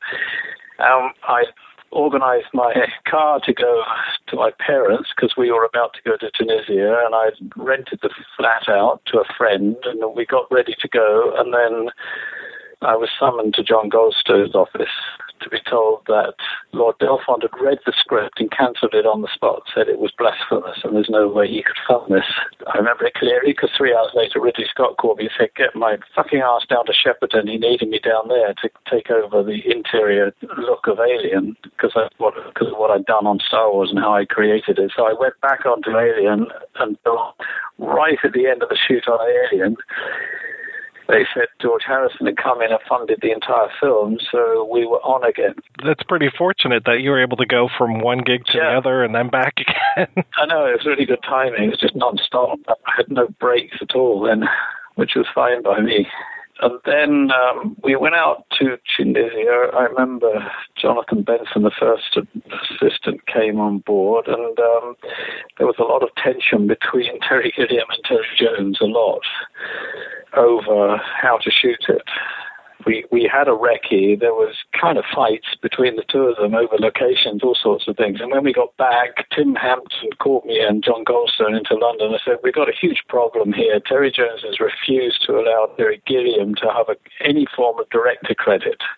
Either he directs it or not at all. So we kind of compromised, and I said, look, because I realized there was a huge problem. So we called Terry Gilliam the production designer, and I became the art director. But I actually co-designed it with Gilliam, in effect. What kind of stuff is an art director responsible for? Like, what kind of things were your day-to-day responsibilities as you're kind of planning this and going through it? Everything visual. We had $4 million was more than the Pythons had ever had on a movie, but it was still, to do an epic Roman feature film was very small. So I had to be really clever and use, because I'd done a lot by now of sets and how to do it. Particularly, Star Wars was under budgeted, so was Alien. I mean, all these films, I'd learned how to do things within low budgets, but created a huge effect. So everything that was built, we had to decide, complicated things that one had to use one's experience on were like the wall of graffiti. So, and one of the basic things you do is try to anchor the film into one place or two so that you're not spending money traveling and wasting time, because that eats up your budget. So having found Monastir, this huge Roman foreign set we could adapt, and we did. That was an interior set. It was huge. That became the big foreign set there. Right next to it was an amazing ancient fort in Monastir that had courtyards and different rooms and different aspects, all sorts of things around it. It was a huge building. So we designated one wall. You can't go painting a wall, obviously. It's an ancient monument. So we had to work out exactly how much we could afford to construct, but the characters in front of it could be doing the painting. So we did a false wall in front of it. Gilliam and I had to work out one angle to shoot it at, when the sun was right, everything, because there was no CGI in those days. We had to work out they had to matte paint in the rest of the graffitied wall. So it's that kind of thing, and then everything from every prop, every detail, all of everything comes under our jurisdiction. So we went down there, we took John Beard down there, had a production buyer down there come down, and we got a couple of locals to help art directing, and we basically day after day were churning out drawings for the sets, and within the fort in Monastir we could find walkways, and then we found Brian's apartment, and then we had to make a door that worked, so we had to build that into the wall. The most tricky thing was the crosses, which was a pretty daunting one for me, because I knew the Pythons, they were pretty big stars at that time, and they grumbled a lot, and I thought, oh God, I got to get them up on these crosses. They'd be so uncomfortable. Wouldn't be able to last long, so I had to devise a whole way to get them up and quick releases to get them off again. Which we did. And we had to, these things were huge. We had to find a way to bury them into the ground so they wouldn't rot. There were safety conditions to be met with, all this stuff. And we were in Tunisia. So that was the most difficult. And then we also went into Carthage because they had Roman ruins there. And being at the time, it was lucky that there wasn't so many restrictions. They allowed us to shoot. They gave us permits to shoot actually in the Roman baths. So we just did a few little bits of building, but we were able to shoot in there and shoot various scenes there. So it was a matter of coordinating, the prop men, the construction crews of what we construct at which time, and then you work very closely with the line producer and the first AD on scheduling, because we're building while they're shooting, and then we're pulling down while they're shooting something else, and that interlocks everything. So it's a full-on 7 or 8 months while you're doing it without a break. What was it like shooting in Tunisia at the time? What was the atmosphere in the country like? Then it was very easy. The most difficult was sanitary. Everyone got what we called Bourguiba's revenge, which was, dysentery, basically diarrhea and all this stuff, and everybody got it every so often. You just couldn't avoid it. But there weren't at those times the refrigeration generally everywhere, so markets were pretty open. So that was not easy. But the fortunate thing of shooting in Monastir in Sousse was a big holiday centre, package tours, and they had Club Mediterranean there. So we were in pretty nice hotels right on the beaches all the way along. So that side of it was pretty good. And then we just drive the 30, 40 minutes to Monastir every day. The hotels there weren't good enough to stay in. Locals stayed there, the local builders and stuff, to save time. But the hotels were pretty good, actually. That was okay. We had a local Tunisian kind of mafia you have who are in charge at the time, and they fix everything for you. And they really wanted work into Tunisia, so they made life easier for us. They would fix most things that we needed. They'd get fixed. It was in early days. They'd seen Star Wars came in and realized what a good thing it was and how much heat it was generating for Tunisia, so they were very keen on another film coming in. Of all the places that have that kind of landscape, why necessarily Tunisia? Were they pushing for this, kind of like given the tax breaks? Was it cheaper to shoot there? No, it's the two options where you can easily get in and out. Like there's a ferry from it goes in from, where is it from? From Italy directly in, and Morocco. And we'd had this on Star Wars. We'd reckoned Morocco. Morocco was very unstable at the time. There was, especially down south, there was a lot of disputing over the Sahara and things. So it was politically unstable, even though it had much more ancient world quality to it, still much more intact. But Tunisia, because there was a direct connection to Italy, very easily to get in, they filmed a lot of Italian biblical stuff there. That's why Zeffirelli went there. So there was a kind of pretty good group of established local film crews. And because it was a holiday resort place for package tours, there was the facilities were there. So all in all of those things, and it of course, it was very cheap to shoot there. So most of the biblical stuff went there. Now it's switched. You can't really go there. So now Morocco's back in again, and Ouazzafat is very stable, Morocco, out of all those countries. So now everybody goes to Morocco. It's purely shifting politics, really. That was the main reason. You went back there when you shot Phantom Menace, correct? Yes. Yeah, we went back. I shot a number of weeks there, and because of Natalie Portman, we had to go, because she was booked into Broadway, so George had to shift all the schedules, and we were shooting in August, July, August, and even the locals call it Suicide Week. The temperatures get to 60s, and we had to shoot in that. There was no option. It's hot. I love it there. Levels went back. I mean, luxury hotels, everything comes to tourist destinations. Now, of course, that's too difficult to go, I think. I heard that the shooting was really easy for Life of Brian, at least at first. They seemed to think that it was just going to go smashingly. Is that true? True, yeah. I mean, I think before that, they couldn't afford horses. That's why they had the coconut. I mean, all of these things before that were very low budget. So this was a kind of proper film, and I think they thought, it's a proper film, but nothing changes. In fact, it gets tighter because you've got much bigger budget to keep control of. So, I think they went in thinking this was going to be like Hollywood, and they found it was very grueling, extremely grueling, both the pace and dealing with the weather and the food, all of this stuff. Were there moments of levity? I mean, you're shooting one of the funniest movies pretty much ever made. Was it a fun experience, or was it all work and then worry about the play? It was two things. One, every time with the Pythons in a hotel at night, you had to leave because you couldn't. Your jaw was aching from laughing. I mean, we had such fun, all of us, all the time, and they were non-stop. I mean, that was tremendous. Michael Palin was always the one in the middle. He was the bridge, keeping everything on an even keel. On the set, there was a lot of... This was really the first time the Pythons had come together, having become quite big stars individually. So there was a lot of...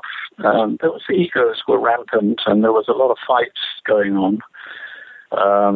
And I think it was a big load for Terry Jones. They kind of fought against...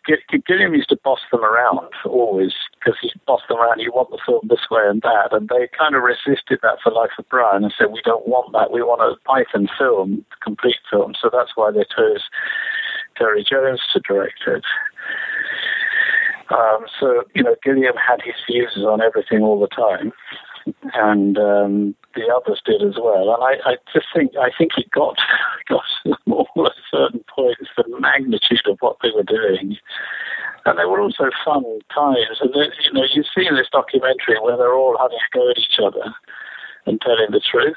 They made this documentary, so they interviewed each other and what they really thought of each other. It's quite funny. I mean, there's an element of truth there with kind of ironic humor, It was grueling for us. I mean, it was just non-stop to get this thing together. It was a huge film, there's no question. You could see it. The production value is awesome on that film, and again, Gilliam's forte is visual work.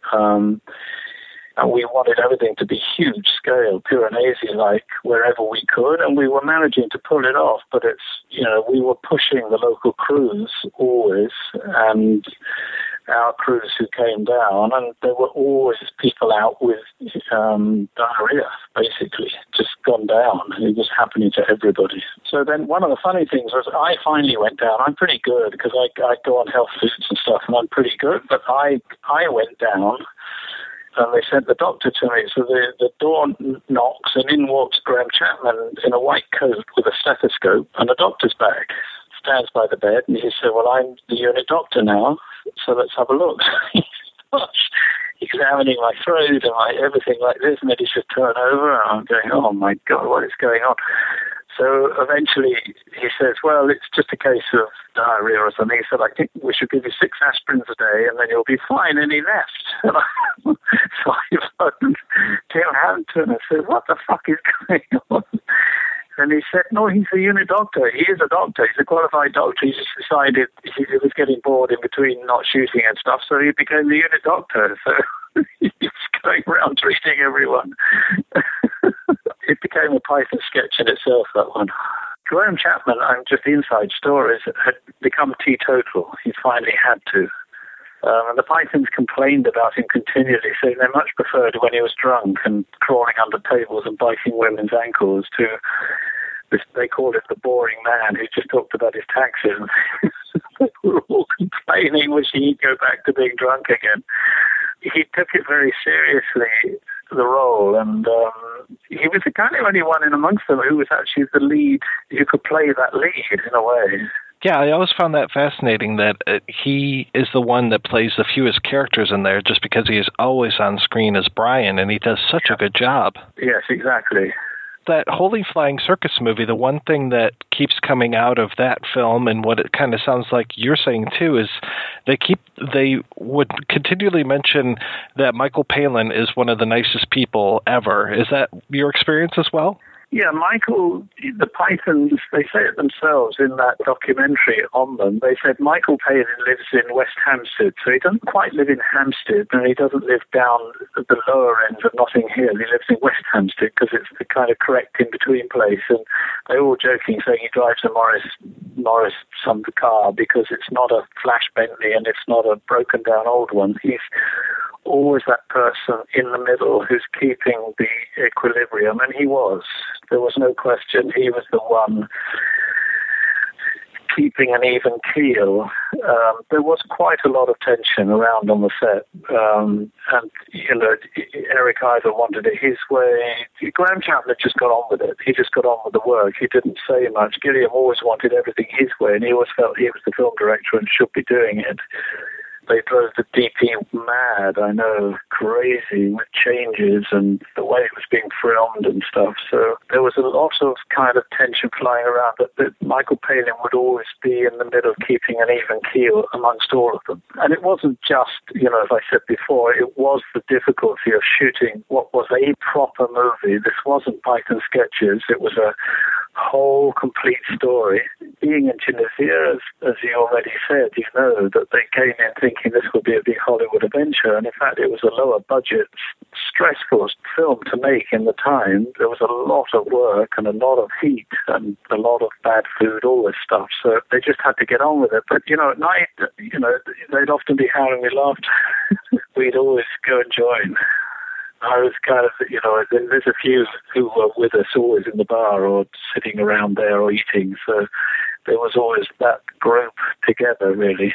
And they weren't really able to fly in and out. They had to stay there, and they were all so much on camera, all of them, because they're playing different parts.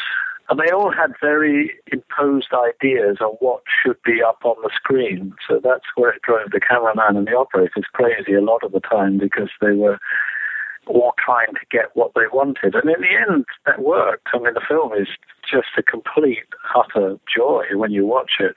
It's a fabulous movie. So whatever the process creatively, it works. So in the end, that's all you can expect. Very often there is a film law saying those films are the nicest to work on. Everyone has a great time and everything. It always turn out to be the worst films. There's a certain reality to that. I have to say that after all these years, I never really realized that the Romans Go Home shot was a matte painting. I always thought that it was just real for some reason. After the sheep sequences and everything, then there's they're all walking towards Jerusalem, and we had to have Jerusalem on the skyline. So it was a very expensive matte painting to do, and I had suggested to Gilliam that I'd use cutouts. I worked with a designer called Philip Harrison a lot. We used to use cutouts three-dimensionally. You'd put several in front of each other, and if you got the light right, you couldn't tell. And that's what we did. We quickly created Jerusalem on the top of this hill out of cutouts and just painted it, and you go and get the dust from the floor and you add it to the paint. So it all goes in the same, and we filmed exactly the right time of day. We worked out when, with them walking towards it, and no one's ever known they weren't walking to an ancient city. Damn right it did. I've never even thought about it. It sounds like there was the friction, especially between the two Terrys, and you had to work a lot with Gilliam. How was your relationship with him? Yeah, no, Gilliam was, we were all on a common kind of path to get stuff done. The only difficulty for us, and I know it drove my prop men crazy, like there was one square, a town set, and Gilliam wanted it completely dry and visually intact like that. Terry Jones walked on and said, no, I want it covered in green. So the poor prop guys did it green. Terry Gilliam comes in and said, what's all this green everywhere? Take it down. So they took it down, and then Jones, that went on about 4 or 5 times. It went from green to dry to green to dry. Stuff like that was going on all the time, which made it harder. But in the end, there was it was a really great script, and you could see the characters. You could see it was really funny and really good. So I mean, when you're doing it, whatever films are usually grueling, and often in these countries in those early days, it's not easy, as I said before. So you accept all of that and you just get on with it. Terry's a great visual kind of explorer of ideas and stuff. So, I mean, I am too. So for me, it was a joy. We just kept coming up with ideas. And then, at the end, when we came back, we had to do the spaceship sequence. So knowing that I made Star Wars, they gave us 50 quid. That was it. So I sent John Beard off to a scrapyard and said, look, get me bits of plane, get me this. He came back with part of a helicopter fuselage. He got all sorts of stuff for this money. And Terry Gilliam had in Neil's Yard in London, he had a studio. Kent Houston was in the basement with the animation table, because that's how he did all of that. And then above that, he had this small studio. So we built it in this tiny studio. We built that spaceship ourselves. We just did it. Built the puppets and shot that ourselves with one of the camera assistants who was on, and then we had to do the meteors, so we just got black velvet and we hung meteors, we made them, painted them ourselves, hung them on bits of fishing wire, and we shot it all. We made a bit of track, and all within a very small studio. We thought, well, they did it on Star Wars, we can do it here in the same way, so we did. So all of that was done with a crew of about 8 or 9 people, just did it ourselves. So, it's fun. Somewhere there exists, because then John Goldstone, the producer, asked me, because he knew I directed other stuff by then, and he said, could I direct a commercial for Life of Brian using the eye puppets? So I did. That exists somewhere on film. John Goldstone must have it. It was a commercial for Life of Brian is Coming, and they were talking about Life of Brian coming to the cinema. The 2 eye creatures? Yeah. And the guy going, lucky sod, that's Charles Node. That's the costume designer. When Brian gets off the spaceship, and there's a guy there turns to him and says, you lucky sod, something like that. That's Charles Node, the costume designer. Where does the role of a production designer kind of end and the costume designer kind of begin? Well, originally, the role of production designer, the costume designer came under them or worked under them. That was the original whole concept of it, because you have to be in harmony, because you can put beautiful set, and if they put the wrong color on the costume, it completely destroys it, and makeup too. So all of that came in under it, and Charles Node had done all of the Python films, and when we went, we knew the Zeffirelli film. They kept all their costumes in a costume house who made them, and you could rent it out. They owned it, and you could just rent. So we rented most of the costumes in one go from there, and then we're kind of aging it down, dusting them down, keeping them dirty. So they're very linked. It should be, anyway, nowadays. And then the art director, if there was an art director, some films just have art director, which is the director of all the art. It's all the props, sets, the visual look of the film. So it's the same title, basically. It's just now production designer has become the standard. It's slowly kind of come into that title since, I guess, the 50s, 60s.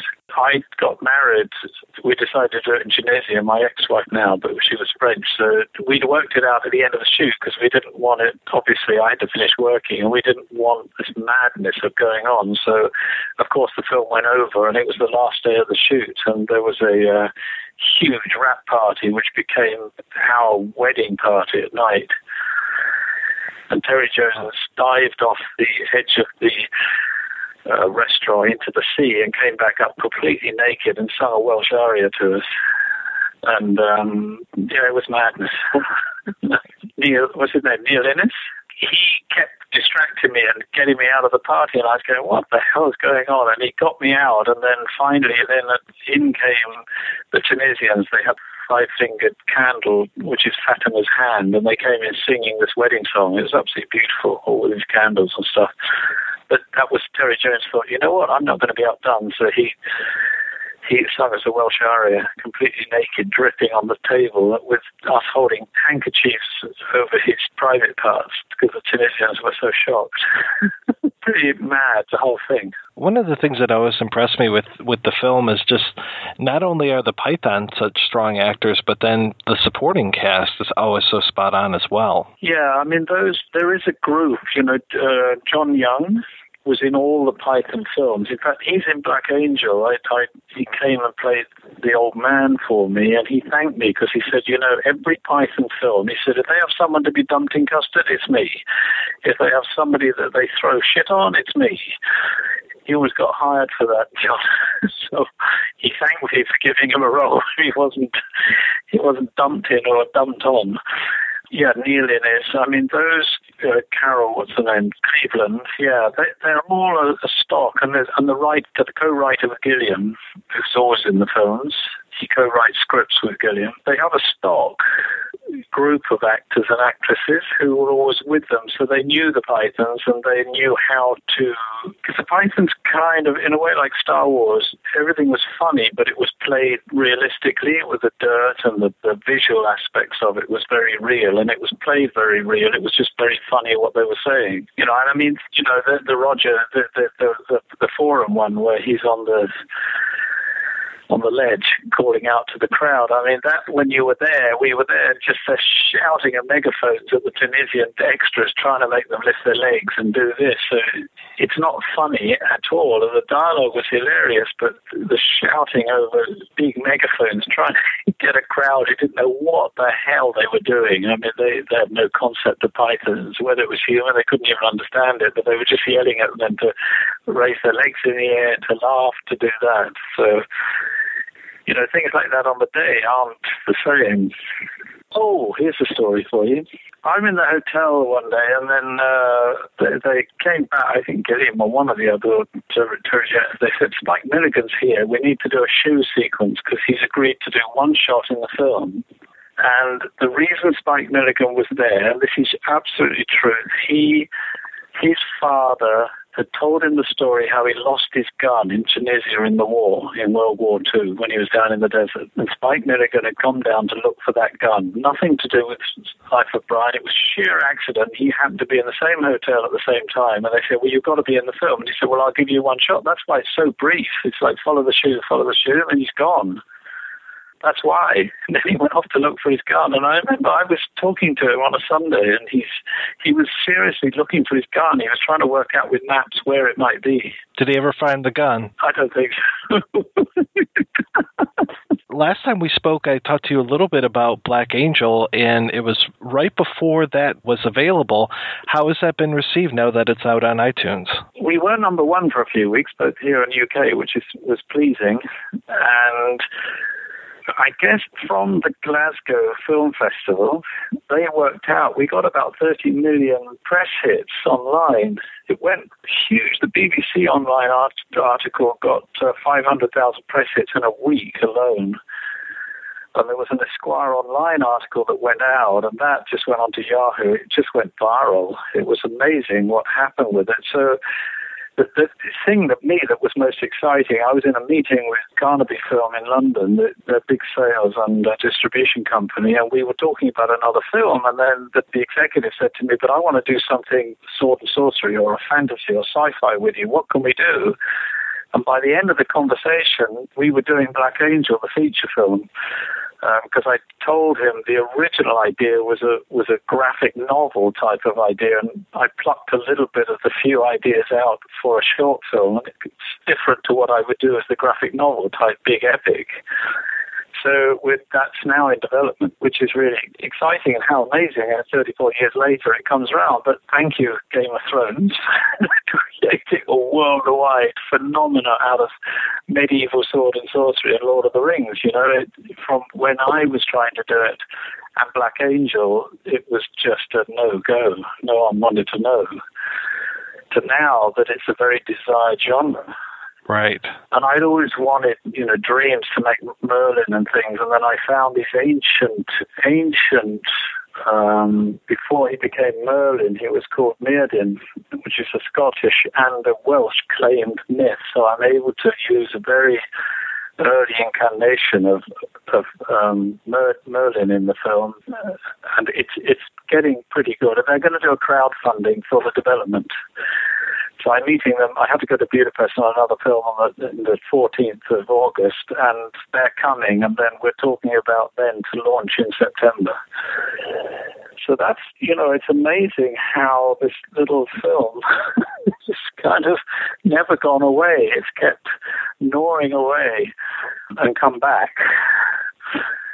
I made that right after Life of Brian, because I'd signed up to the National Film School, and Life of Brian being delayed, I couldn't start in September when they started. And in fact, I joined in January. I missed an entire term to go back, wrote Black Angel while I was there, and couldn't afford to make it. And then when I got the ED Fund grant to make it, I kind of came out.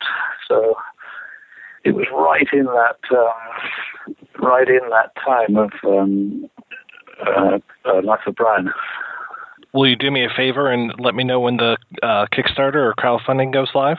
Yeah, I will, of course, yeah. I'll try to let everyone know, because I think and we're going to offer some really cool stuff, because part of it, I have to start in Morocco, and we're going to shoot down there in some of the ancient cities where the film starts in what's called the Southland. So they're going to be offering like a trip down there and a visit to the gladiator sets and the Kingdom of Heaven sets as well, and all that stuff. So there's some quite good stuff coming.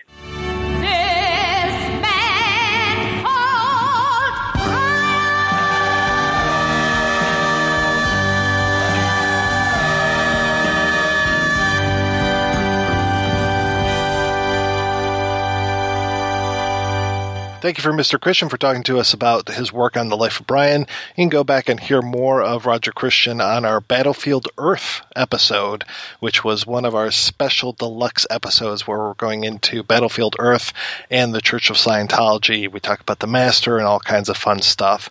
But this week, we're talking about another religion, another state-sanctioned religion. We are talking about Christianity and The Life of Brian.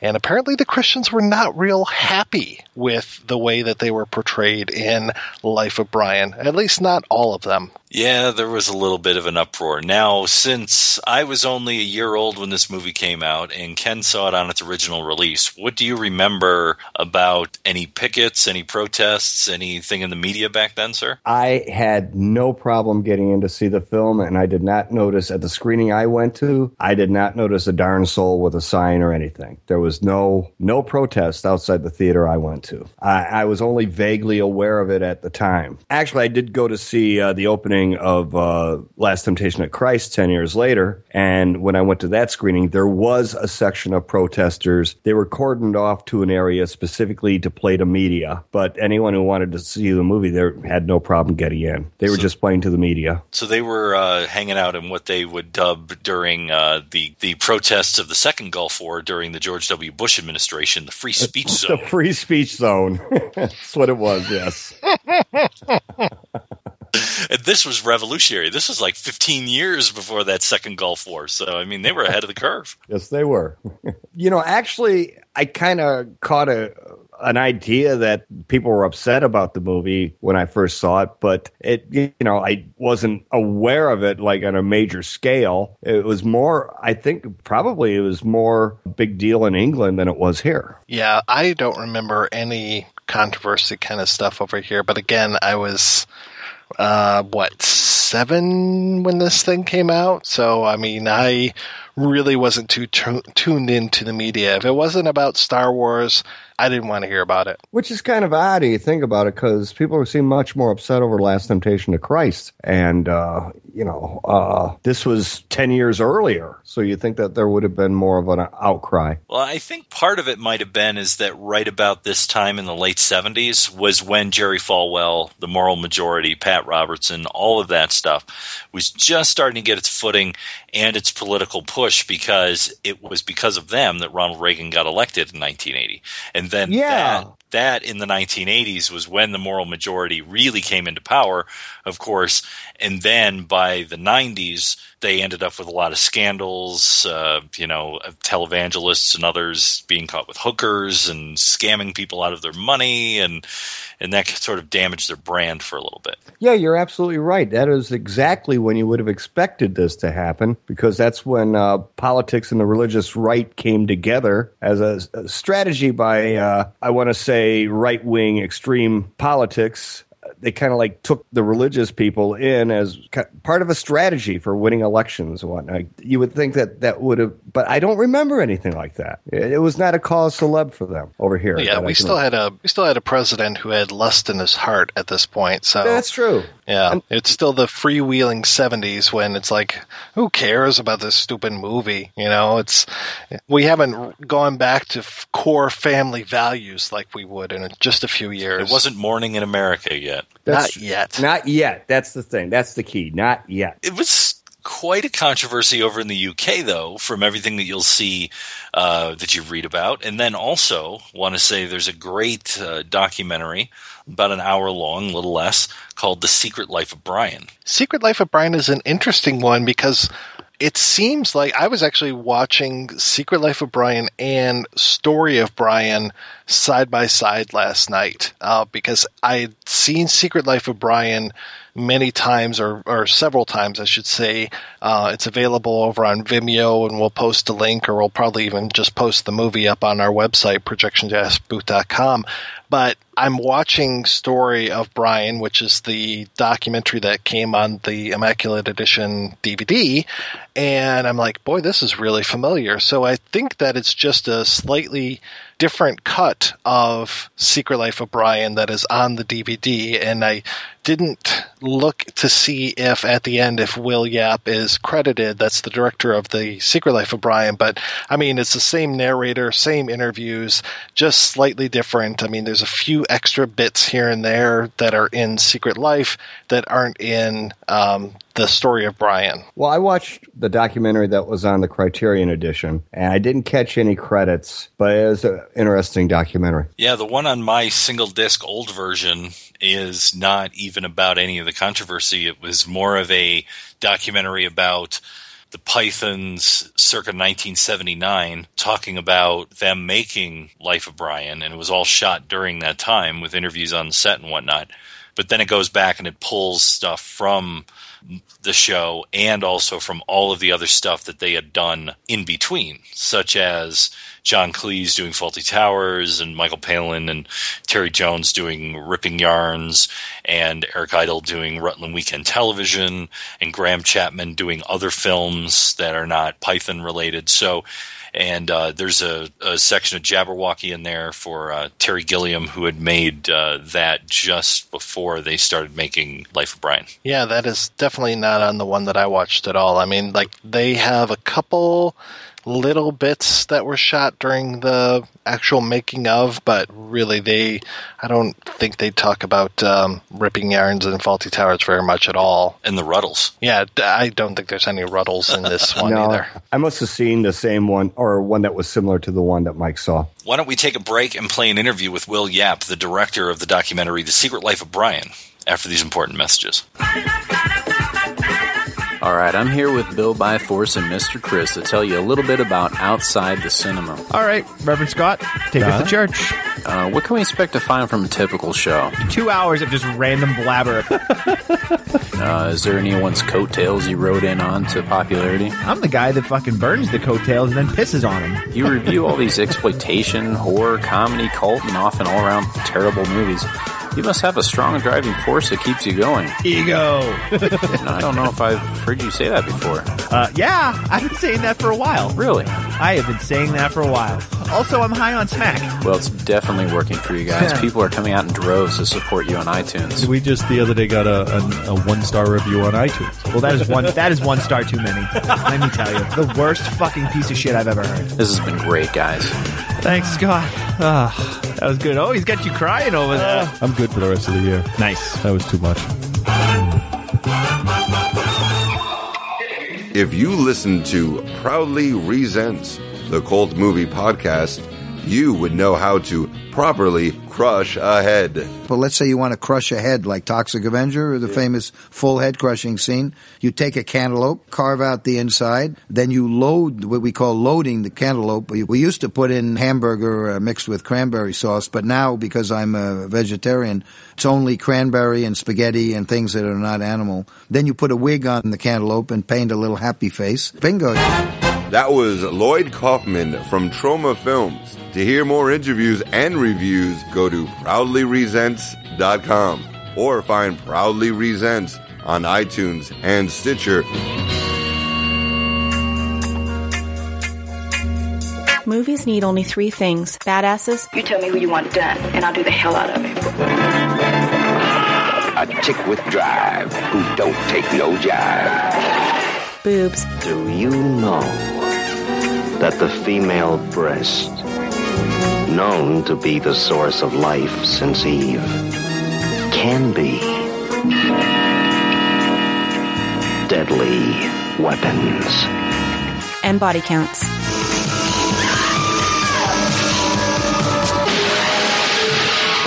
Body count.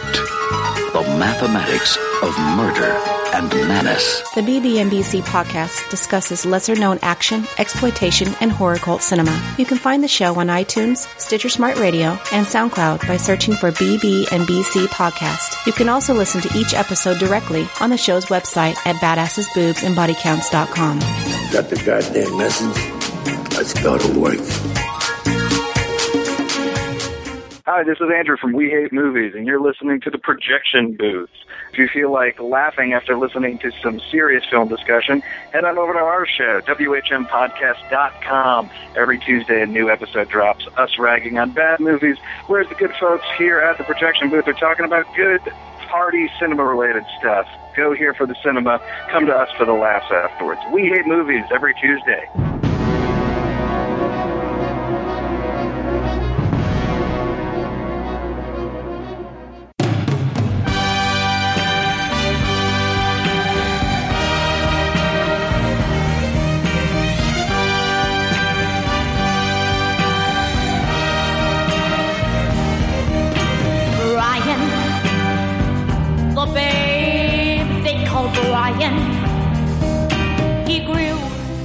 The start of it was that Channel 4 were making a season of films called the Offensive Comedy Season.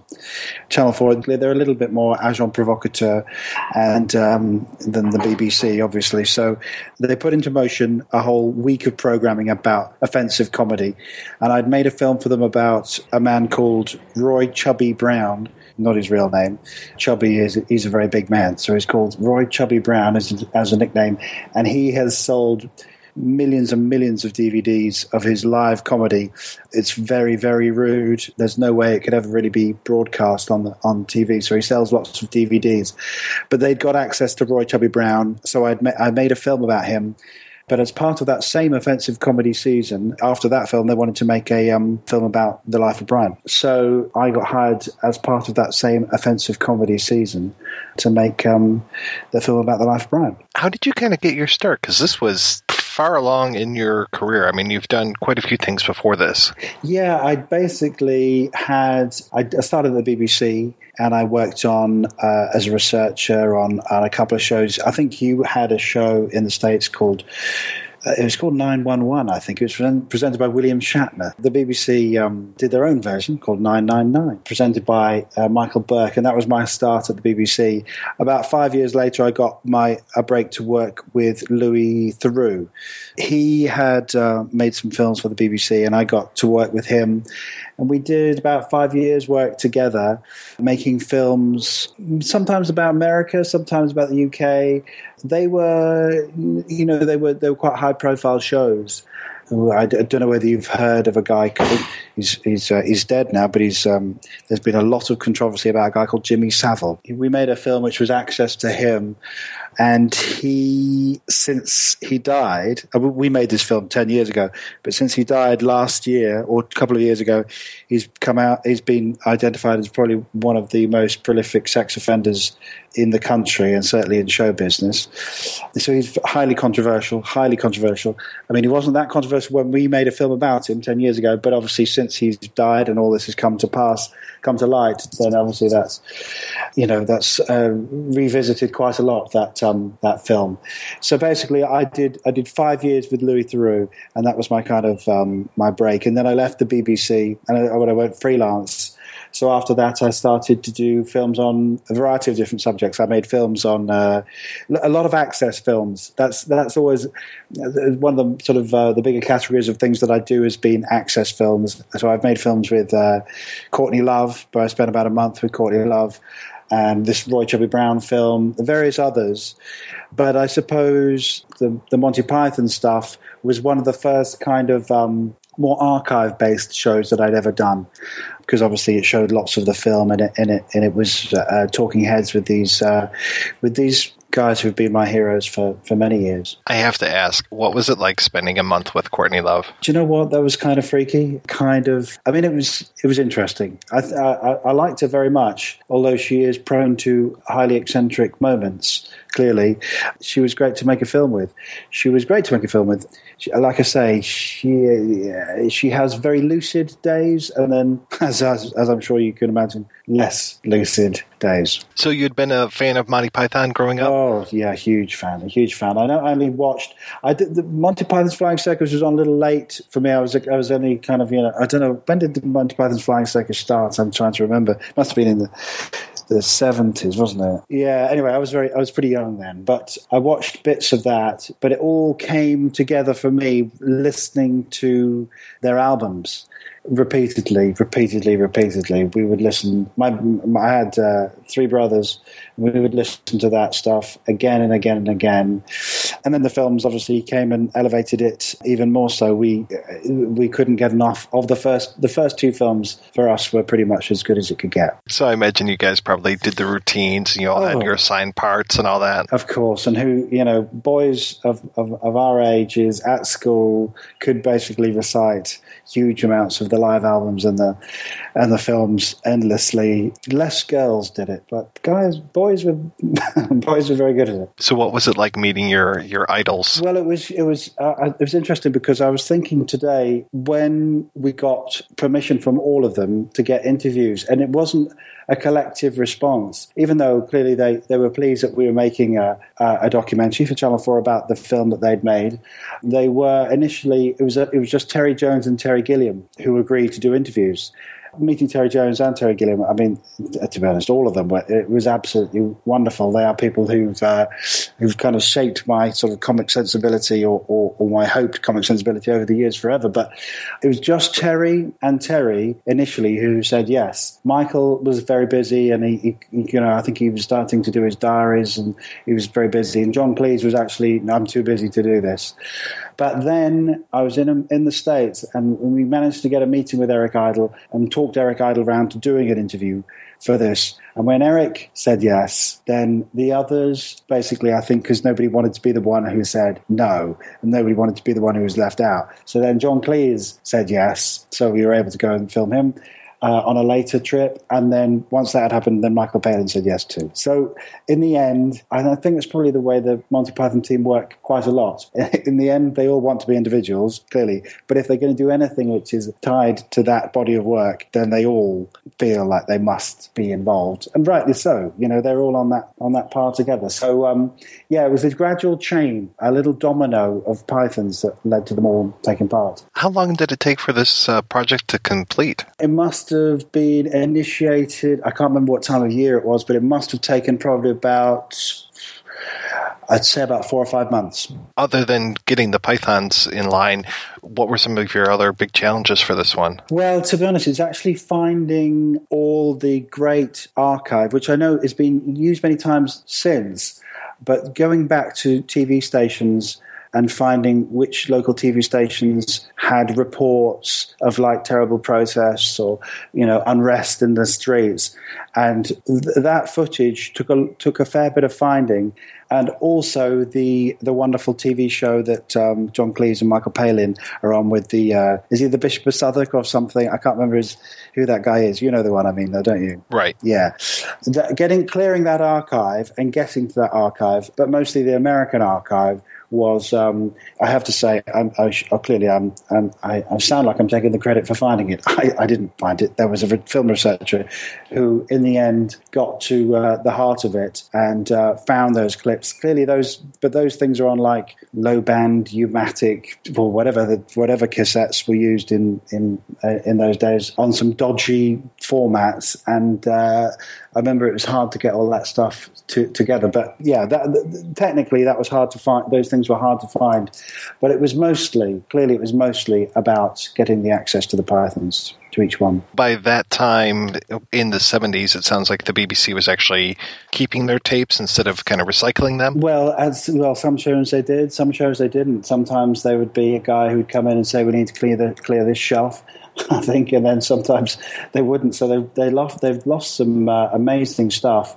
But thankfully, that particular tape had been found. What was nice was to be able to play longer clips from that show, because the tension in the studio is so palpable and so brilliant. And the two of them struggling, doing their best to hold it together in front of that provocation. So it was nice to be able to play that a little bit longer form, because I think the Bishop of Southwark is a towering performance. I mean, an appalling performance, but incredible. Well, then I liked seeing the kind of answer footage with Rowan Atkinson. Oh, yes, of course. Yeah, of course. Yes, of course. Yeah, I don't know. I'd forgotten about that. That was good. That was a show called, I think it was probably called Not the 9 O'Clock News. That was the show where he came to fame, really. And that was happening that was taking off just at the same time, clearly, as that interview was done with the Bishop himself. I find the history of The Life of Brian so fascinating, just how tough it was to get made, the controversy about it. It's for me as an American, such a hidden piece of history, because I don't know if it had that same kind of impact in the U.S. or not. It was controversial, and it was. It did. I do remember, a feeling of protest and a feeling of people up in arms. But clearly, that was then, and this is now. But I don't, because the Americans, I think would always do a protest better. Would always do things a bit more vocally, a bit more. Let's really get out there. Let's really protest. From the coverage at the time, and even retrospectively, you can tell that America just did the whole protest thing bigger and better. They just do. So although there was there are rankles here, and stern letters written by people with horn-rimmed glasses talking about how appalling it was, there weren't so many like full-on good old-fashioned let's start marching with placards. So it was great for me because I didn't really know about all that that stuff, the US appreciation or lack of appreciation for it from both sets of followers and supporters. So it was lovely to see that stuff and to explore just how galvanized a negative response there was in some places. What were some of the things that you found out during the making of the documentary that kind of surprised you? For me, it was probably the personal testimony of the Pythons themselves, which filled in the more personal blanks that I would have had. So Michael being, and God bless Michael. Michael is such a lovely man, but I was surprised how worried he was, for example, about the negative response. I think particularly via his mother. So he's feeling protective of his mother, and I thought that was very sweet. John clearly is bombastic and kind of loved it and relished it and thought it was the greatest thing of all. To be in a ding-dong battle with Christian fundamentalists is probably as good as it can get, I think, for John Cleese. So no, I mean, for me, it's the more the personal testimony of how this thing came to pass, and how I guess the very genesis of it, encapsulates just how the Pythons worked, which was not to have some fully formed idea, but which was to have the confidence and the kind of maybe the comfort within the group to allow themselves, nicely on an island in the Caribbean, but still to allow themselves the time to experiment, to read, to research, to do it like proper little Oxbridge undergraduates, to really thoroughly research their subject, bring those thoughts and that research to the table, have a chat, work things through, and actually from a beginning whereby they may have thought, this is going to be a funny film, let's do something about Jesus. They stopped that idea in its tracks and thought Jesus isn't funny. The teachings of Jesus, the writings of Jesus are not funny. He says some amazing things. And, so they have a very considered response. But what is funny is the followers, and who all disagree about what they should follow and who said what and how it all happened and when it all happened. So for them, it's the blind followers of the faith. But that process of finding exactly what they should be skewering, what they should be attacking, not attacking, maybe that's the wrong word, what they should be skewering, was something they all kind of went through in their own way, collectively and individually, to find that. So it's never, you watch these things and you think, wow, they came up with a brilliant idea, sat in a room for 2 weeks and wrote a script. It wasn't. It was a gradual process, and it was a long process of finding exactly where the laughs were and where the honesty of it was. That's fascinating for me to see how something actually came to pass like that. What are your favorite bits from Life of Brian? We could talk about favorite bits probably for the rest of the day, but I think that if I was going to pick like a couple, I'd say the Latin lesson, when they're writing on the wall and the centurion comes up and basically berates them for spelling it wrong. Romans go home. That's what that one for me is brilliant Python. That's absolutely the essence of Python in the subverting that message and that act completely and being hilarious about it at the same time. That's brilliant. Yeah, and always look on the bright side of life. I suppose, if I watched it again tonight, I'd probably think of half a dozen more. But, those are the ones that rise to the surface almost immediately. How was the documentary received? Do you know what? It went down really well, actually. It went down really well. And it went out quite late. They had to show their offensive comedy season quite late. Roy Chubby Brown is absolutely filthy, and the language is appalling. They had to go out very late. But even the Life of Brian thing, obviously, Channel 4 as being as controversial as they wanted to be, they still had to put it out at like 10 o'clock, I think. But it went down very well. I think it is a universally loved film, universally cherished and loved film. So there are a lot of people waiting to see how it all came together and to find out the story of it. So I have to say, and not all the films I make go down well. So in that particular case, it did. What are you working on now? I'm working on a show. It's a two-parter for the BBC. I'm freelance, but this is for a production company working as a commission for the BBC. Goes out in August. It's basically two comic actors. They're presenters, but they're comic actors. They're kind of famous over here, but I don't think they're famous over there. They're called Simon Day and John Thompson. They are middle-aged men with soft hands, comedians, and they've been to Argentina to learn the ways of the gaucho. So they've been out on rugged landscapes doing rugged things with rugged gaucho-type men and drive in Patagonia and that kind of thing. So a kind of factual but funny, if you know what I mean. Is there a good place for people to keep up with you? You know what? I have a site on the Vimeo site. If they look up Will Yap on Vimeo, I have Life of Brian's up there, and The Secret Life of Brian, rather, and Courtney Love is on there, and quite a few other films too. So that's quite a good place to see anything else.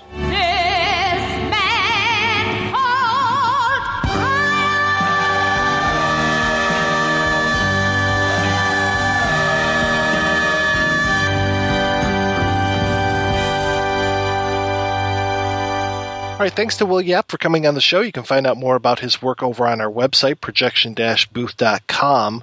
So, Rob, you kind of turned me onto a movie while we were doing the research on Life of Brian that I hadn't heard of before, called Holy Flying Circus. Yeah, this I stumbled upon at the library just on a lark. I was going through and I saw this thing and I was like, Holy Flying Circus, what's this? And it looked like all the pythons on the front of the disc, but they're played by actors. And then I flipped it over and it says it's a film about what happened behind the scenes as the controversy was brewing. We'd like you to sign our petition to help get Life of Brian banned. I don't think it should be banned. We believe it's evil and should be banned.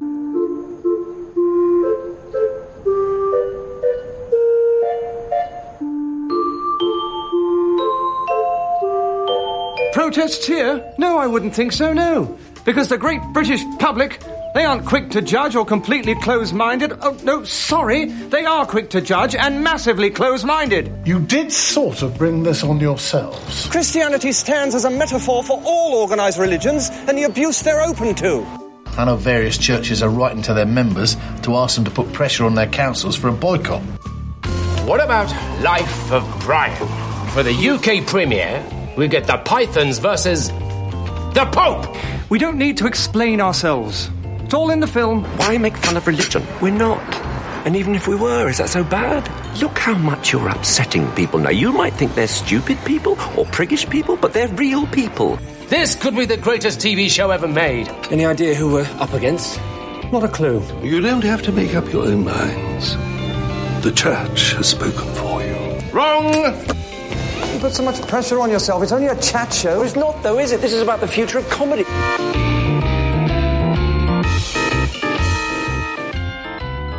It was a BBC made-for-TV movie. It's a 90-minute film.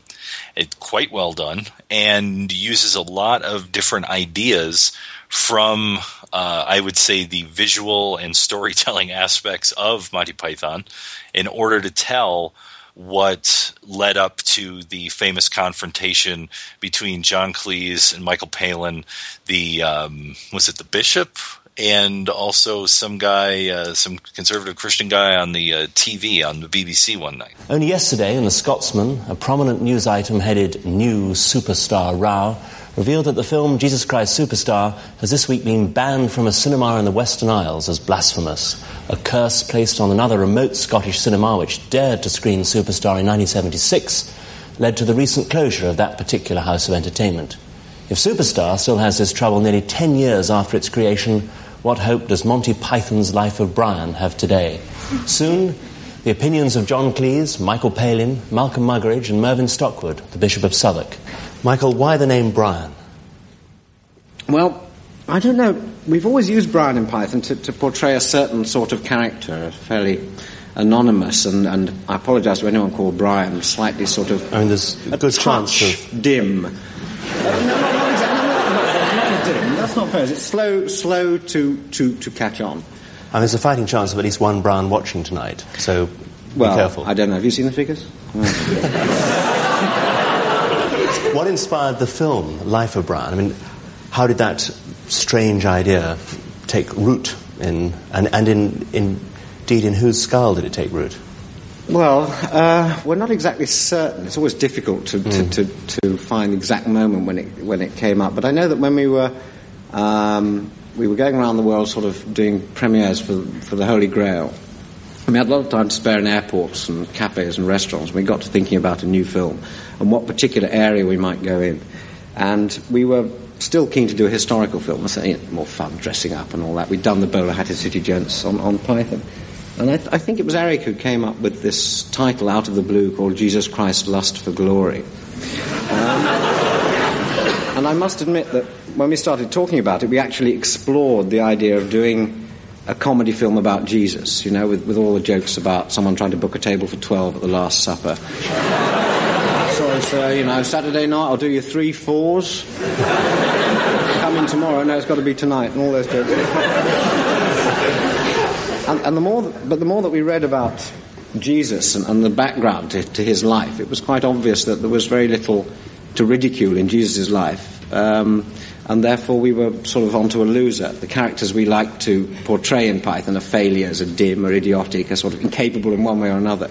Jesus was a straight, direct man, making very good sense. And so we decided that it would be very sort of just a rather shallow film just about Jesus. So we got Brian in. And our guest reviewers are Malcolm Muggeridge and Mervyn Stockwood, the Bishop of Southwark. I'd like to ask you, Bishop, first, what was your review of the film? Well, here's a question I would ask. What are you really trying to say in this film? I believe you were on this a wee bit earlier, but unfortunately we only got the picture outside, not the voice, which was something that husbands might want for their wives. But so we didn't quite hear your defence of it. But what are you really trying to say? Now, I wasn't the least bit horrified. And people say, oh, no, Bishop, when you go there, you'll be absolutely horrified. I wasn't at all. After all, I wasn't vicar of the university church for nothing. I'm familiar with undergraduate humour.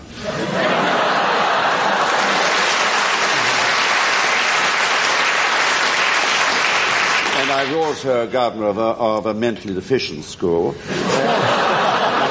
And once I was a prep school master, and I felt frightfully at home. I thought I was just sort of back on the old familiar ground this evening. But I really wondered, what you were trying to say. I do hope you don't think I'm being unkind, because I know some of you, and I am very fond of you and have respect for you.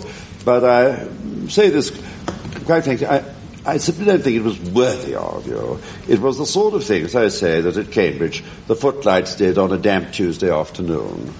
Before I ask John and Michael to perhaps answer one of those points, could I bring in Malcolm and ask you what your review, if review is the right word? Certainly, yes. Of course, I agree entirely with the Bishop that it is quite humbug to say that this is not a ridiculing of the founder of the Christian religion.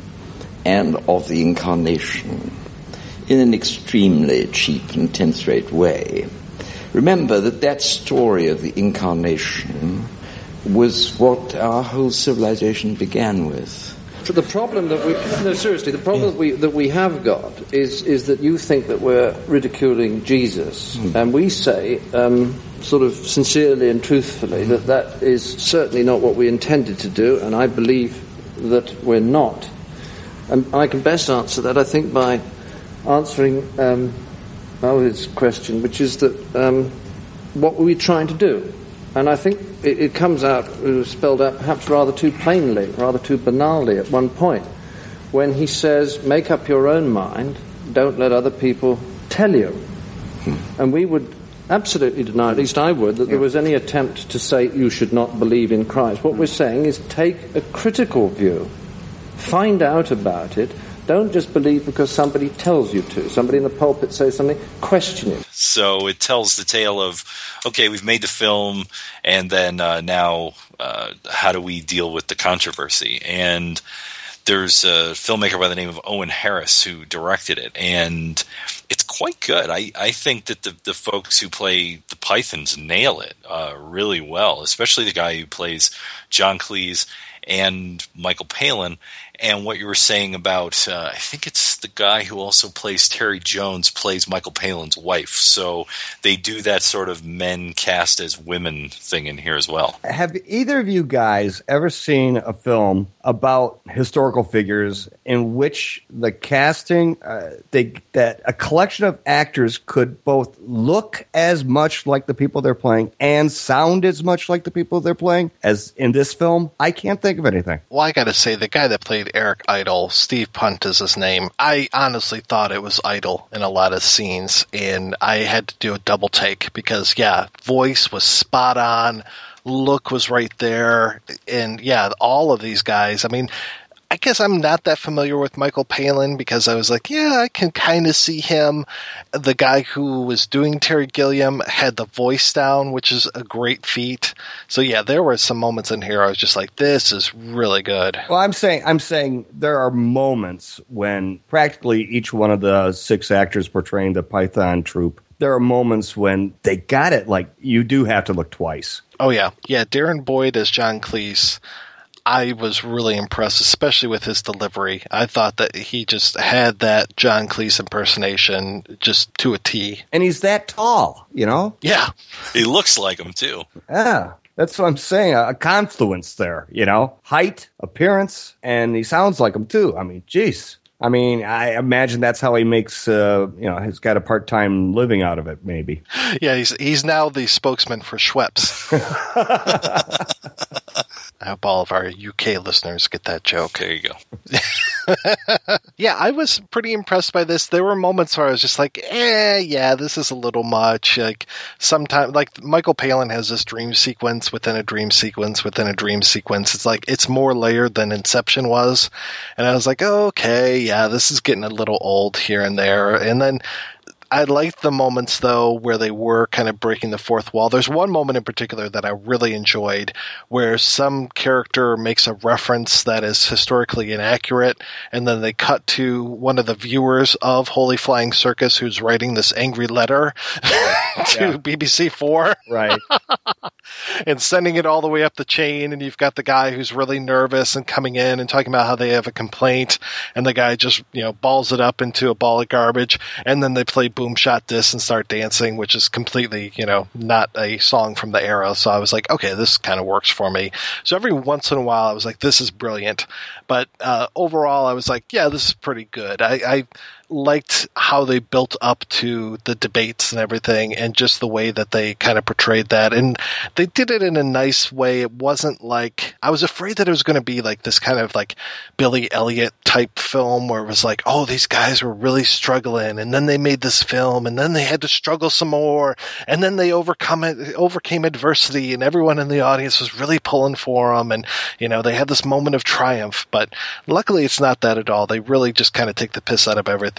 Yeah, for me, I was in this context of this movie, I became more intrigued with the story of the reception of the film, and I found the intrusions with the comedy and breaking the fourth wall kind of like just that, intrusions. I was like, because they're not going to do, I wouldn't expect anyone to be able to interject as well as the Pythons would have interjected in the same way. So it was kind of like, I was pulling for them. I wanted it to work, but at the same time, I was thinking, get on with the story. The story's really interesting. Yeah, you can't really out Monty Python. And I can understand why they felt probably obligated that they needed to do this kind of zaniness. Yeah, I get that. But but at the same time, I was like, okay, all right, yeah, this is all right, but yeah, please let's get back to this. But because the story of the Pythons themselves to me is very fascinating, and just like the group dynamics and everything, and the way that Cleese was vacillating between going on the show and not going on the show, and just his complications and everything, I felt to be really interesting. I kind of wondered this whole idea of Michael Palin is the nicest man that ever lived. I was like, was he a producer on this show? What was going on with this? But that's the thing that's funny is when you watch like I said, the documentary that I saw that's on the one disc Criterion that I have from the set, there's other people that say, Michael's like the nicest guy. And then when you see Terry Gilliam cast him in Brazil as the head torturer in Brazil, the reason that Terry Gilliam gives for that is Michael Palin's the nicest guy ever. So the idea that the head torturer would be the nicest guy ever and a family man is perfect. So the idea that Michael Palin is this really like nice, sensitive dude doesn't seem that far-fetched for me, given the stuff that I've read or heard or interviews or whatever. I find it fascinating to see that aspect of the relationship between John Cleese and Michael Palin played out. The fact that they're personality-wise, they're different from each other. And I found that really fascinating. That was one of the aspects of watching this that I really enjoyed, seeing how two disparate characters can collaborate with each other in such a tight unit and manage to get along and, proceed and together. Yeah. We're going to take a break and play an interview with Owen Harris, the director of Holy Flying Circus.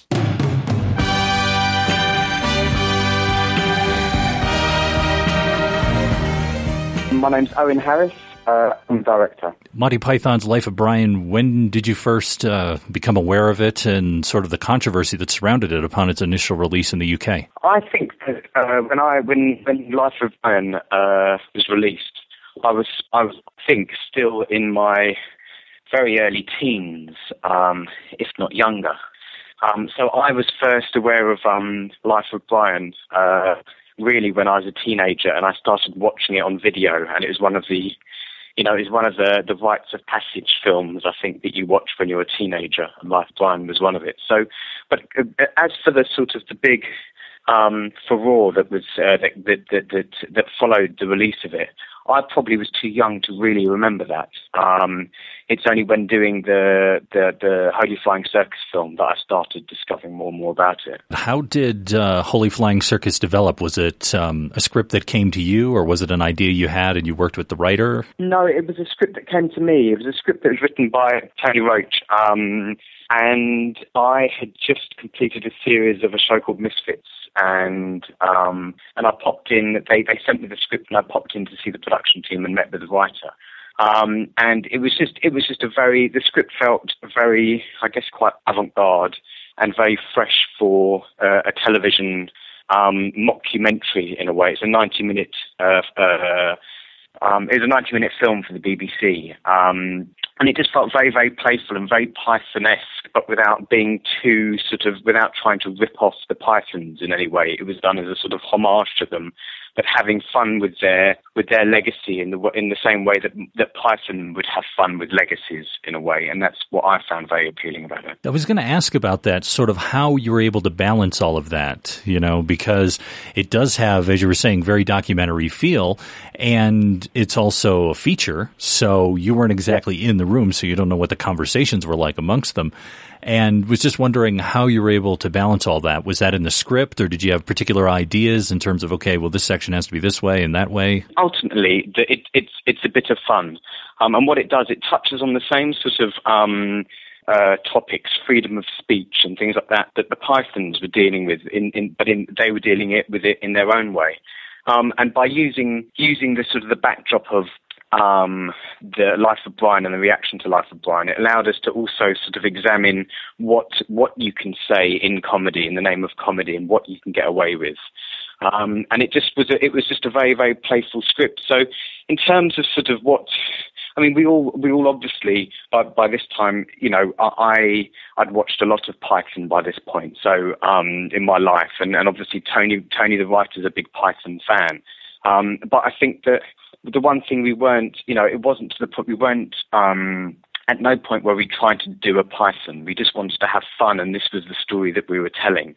And I think that the one big thing about Python's humour is that it's very playful. I think it was at the time that the Pythons came out, it was probably the first time, certainly in British comedy, apart from maybe the Goons, that people of a certain age realised that they could actually enjoy being silly.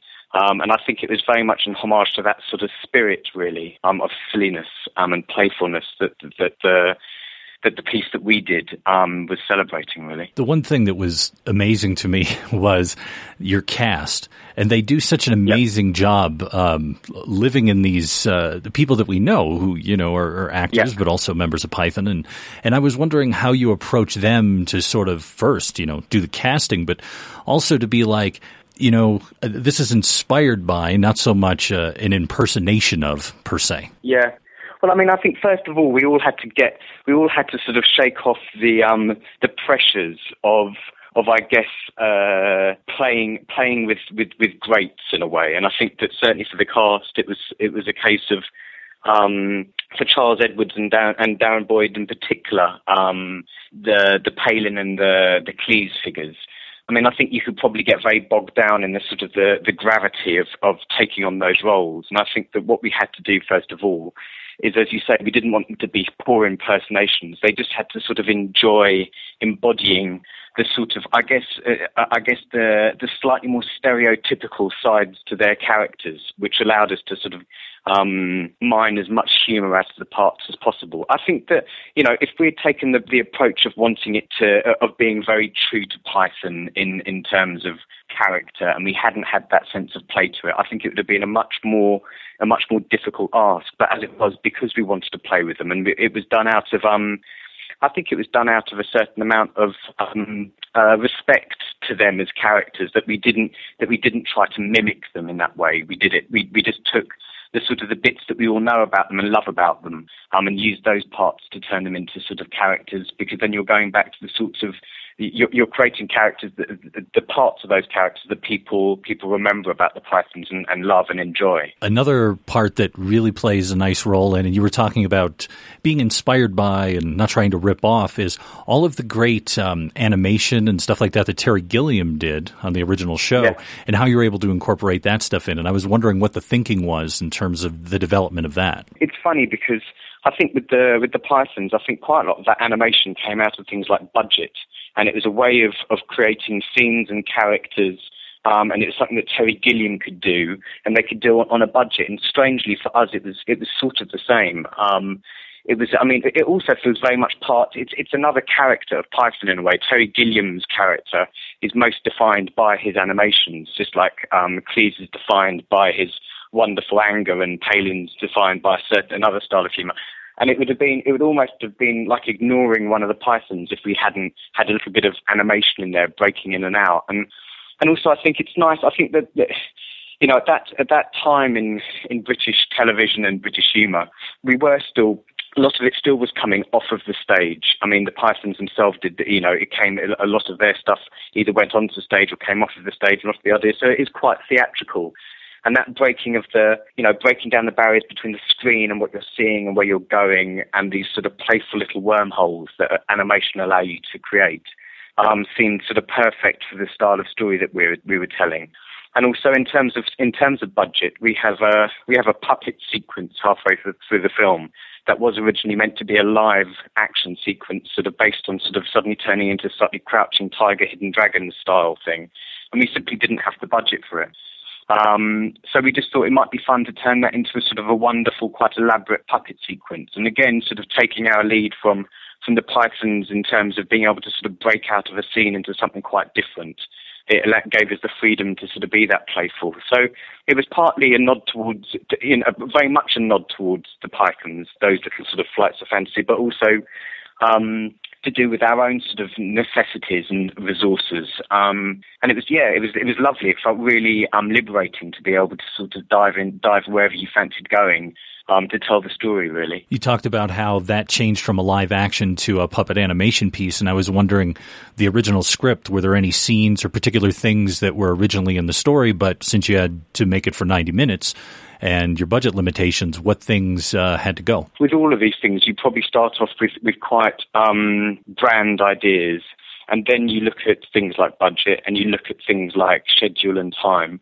And I actually think that we actually managed to get a lot of what we wanted to do into the film.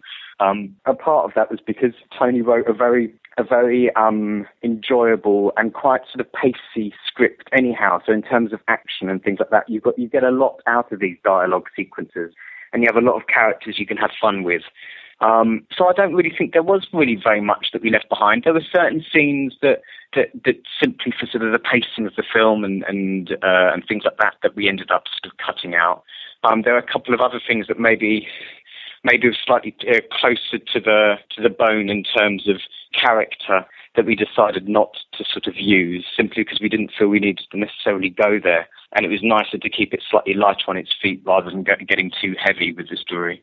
And I think that, certainly it was a revelation to all of us slightly, the fact that we managed to although it was a fantastic reimagining, and it was a comic piece. We enjoyed the fact that we were able to get a little bit of drama into it, and certainly the relationship between Palin and his wife, and also the relationship between Palin and Cleese, although it was largely sort of fantastical and played for humour. It was nice that we were able to get a little bit of soul into it. But beyond that, that's as far as we needed to really take it, I think. That was one of the things I also liked in the casting, was that much in the Python style, Michael Palin's wife is played by a man, but there is a lot of gravitas in those scenes. There really is a lot of heart in those scenes. Yeah, I think that was sort of conscious. We didn't, it wasn't, we sort of came across that as we went. I sort of felt as though we didn't want to do screechy Python women, purely because I think that you might not have sustained a 90-minute film with a character that was doing that. And also it felt like we were going very, very close to just doing a sort of a poor version of a Python. But also, I think that I think it also comes out of the casting, and Rufus Jones, who plays Palin's wife and also plays Terry Jones, came in, and as we were doing the casting, I asked him to try and do a slightly softer and more tender, quite a feminine sort of performance for the wife. And he did something so lovely with it that we sort of couldn't ignore it, and that became Palin's wife. I think it really adds something to the film. It really sort of adds a sort of an extra bit of pressure on Palin in terms of the decisions he makes, because she's not just comic, although she's very funny. You get a sense that there are greater things at stake because of their relationship, and I like that. I like what we managed to get out of that. I was wondering if any of the Pythons have seen it, and what have you heard? They have. I think they all have now. And certainly they were very. Michael Palin was very, very, very nice and sent a very lovely email to the writer, and was very supportive. And I think in the end, they all. I get the feeling that they, what I hope is that they realised the spirit that it was done in, and it was done.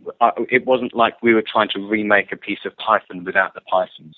It was the fact that we were using their story to talk about a moment in British history, and in terms of history in general, with regards to satire and comedy and freedom of speech and these sorts of things, and very much in the way that they enjoyed retelling tales with a twist, and with a sense of humour and a sense of silliness, I guess, in a way. We use them and the characteristics of the Pythons that we all love and remember very fondly and are very much part of the sort of British comedy makeup in a way, and we use those sorts of characteristics to then retell our tale. And I think that what I hope is in the end that they enjoyed that. I mean, I think at the beginning when we set out, I think there were possibly a few little question marks as to what is this thing the BBC is doing, sort of in the name of Python. But I think by the end of it, I hope they all realised that we were doing something that was fun, and it wasn't attempting to be. You know, for me, when I read Tony's script, it felt very avant-garde and almost a little bit sort of theatrical in the same sort of way that sort of Gondry plays with space and time and sort of the images. And it felt quite contemporary in a way, even though it was all set in the 70s. It was the little sort of switches and dynamic and perspective, and then the animation and the puppet. You know, and I think it actually felt quite contemporary in a way that you suddenly realise how the influence of Python has probably influenced far more greatly other people, and Terry Gilliam's influence on cinema, things like that. And I think hopefully they recognise that's what we were doing with it. And certainly, what I've heard is that they seemed pretty happy in the end with what we'd done. When you look at Life of Brian as itself, you know, what do you see as the impact on British humor, maybe British film, television, and maybe even yourself as a filmmaker? It's the sort of question we asked ourselves, because I think when you before being involved in a project like this, the Pythons form part of your catalogue of taste and what it is that forms you, I guess, as a director. Certain influences that come from, various quite wide and eclectic sort of different forms of storytelling. And I mean, we were talking about it quite a lot, what it is that the Pythons sort of gave British humour. And I do think it's actually really, really, it sounds sort of, it doesn't sound that important, but I certainly think that if you consider that in the 70s, guys in their 20s, they could be in their mid-20s and were already starting to dress like their fathers and have serious jobs and start families and become sort of retiring their youth in a way and hanging up their youth. And certainly the sort of the comedy that was on TV and everything was much more conservative and adult, and I think what the Pythons did, and the Goons possibly started it, but the Pythons certainly sort of exploded the idea that that as adults you could still be silly and have fun and examine serious subjects, I suppose, but with satire and humour, and you could poke fun at things without being necessarily without being offensive, I guess, or without wishing to offend, just by having fun. And I think that they allowed sort of young adults to sort of retain a sort of youthful glee in comedy and humour and fun. I think that's quite a massive thing that they did, certainly for British comedy, and I think that probably then was absorbed into sort of cinema through Terry Gilliam and that sort of irreverence, I think, is what has been their sort of legacy, really. Is there anything about Holy Flying Circus that I forgot to ask you about that you think is pretty key or good story? I just think it was it's funny when you start a process like that. I think that the first thing, certainly from my personal experience, was that the moment I sort of took it on, all anyone said to me was sort of good luck, in a slightly sort of not exactly threatening way, but it did seem like we'd suddenly taken on slightly more than maybe we could chew because of their standing in I guess in British comedy history, and you suddenly realise just what an undertaking it is that you've taken on.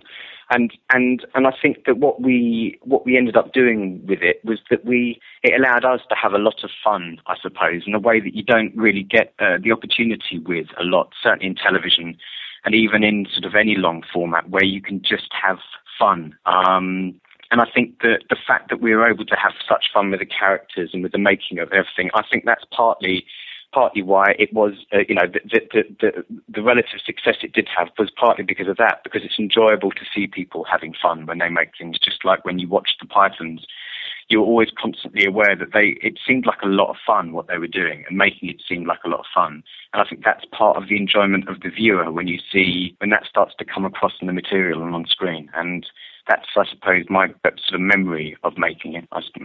Beyond that, I don't know whether there are any other stories I can divulge. Well, did the BBC ever try to dial you back and go, might want to go take it a little easy there? Oh, I mean, there were some hoops that had to be jumped through, but then I think that it's quite a tricky subject, certainly in terms of lawyers and things like that. When you're dealing with real living people, I think that everyone suddenly at some point gets, scripts can get signed off, and then you see the reality of these people on screen. And because the fantastic cast we had did such a good job of it, I think the moment people see these characters come to life, everyone gets a little bit nervous and jumpy and thinks, my God, they're on screen, it's here, it's real. And I think there were a few little moments of nerves.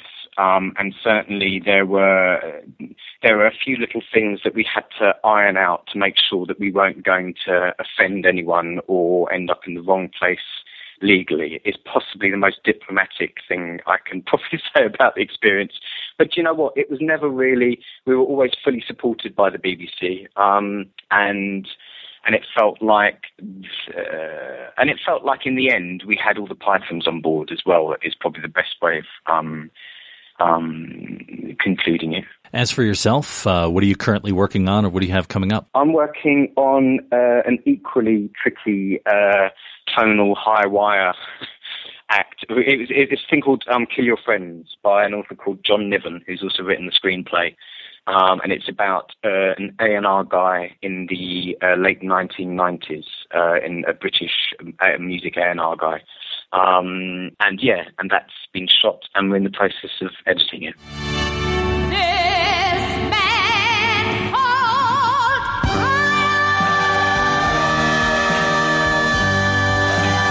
Thanks, Owen Harris, for coming on the show. You can find out more about his film, Holy Flying Circus, over at our website, projection-booth.com. So we are back, and we were talking about Monty Python's Life of Brian.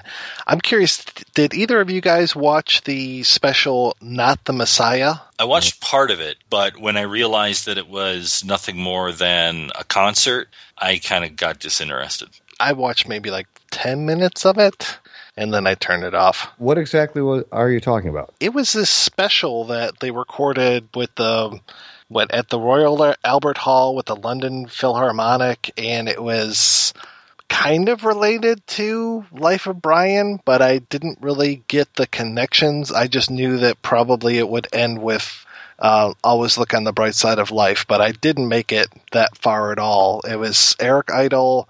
I saw Idle and Palin. I don't know if the rest of the Pythons were there, but I couldn't give it very much at all because the song that I heard just wasn't that good. Yeah, it was sort of this, I guess, like concert film of songs and whatnot.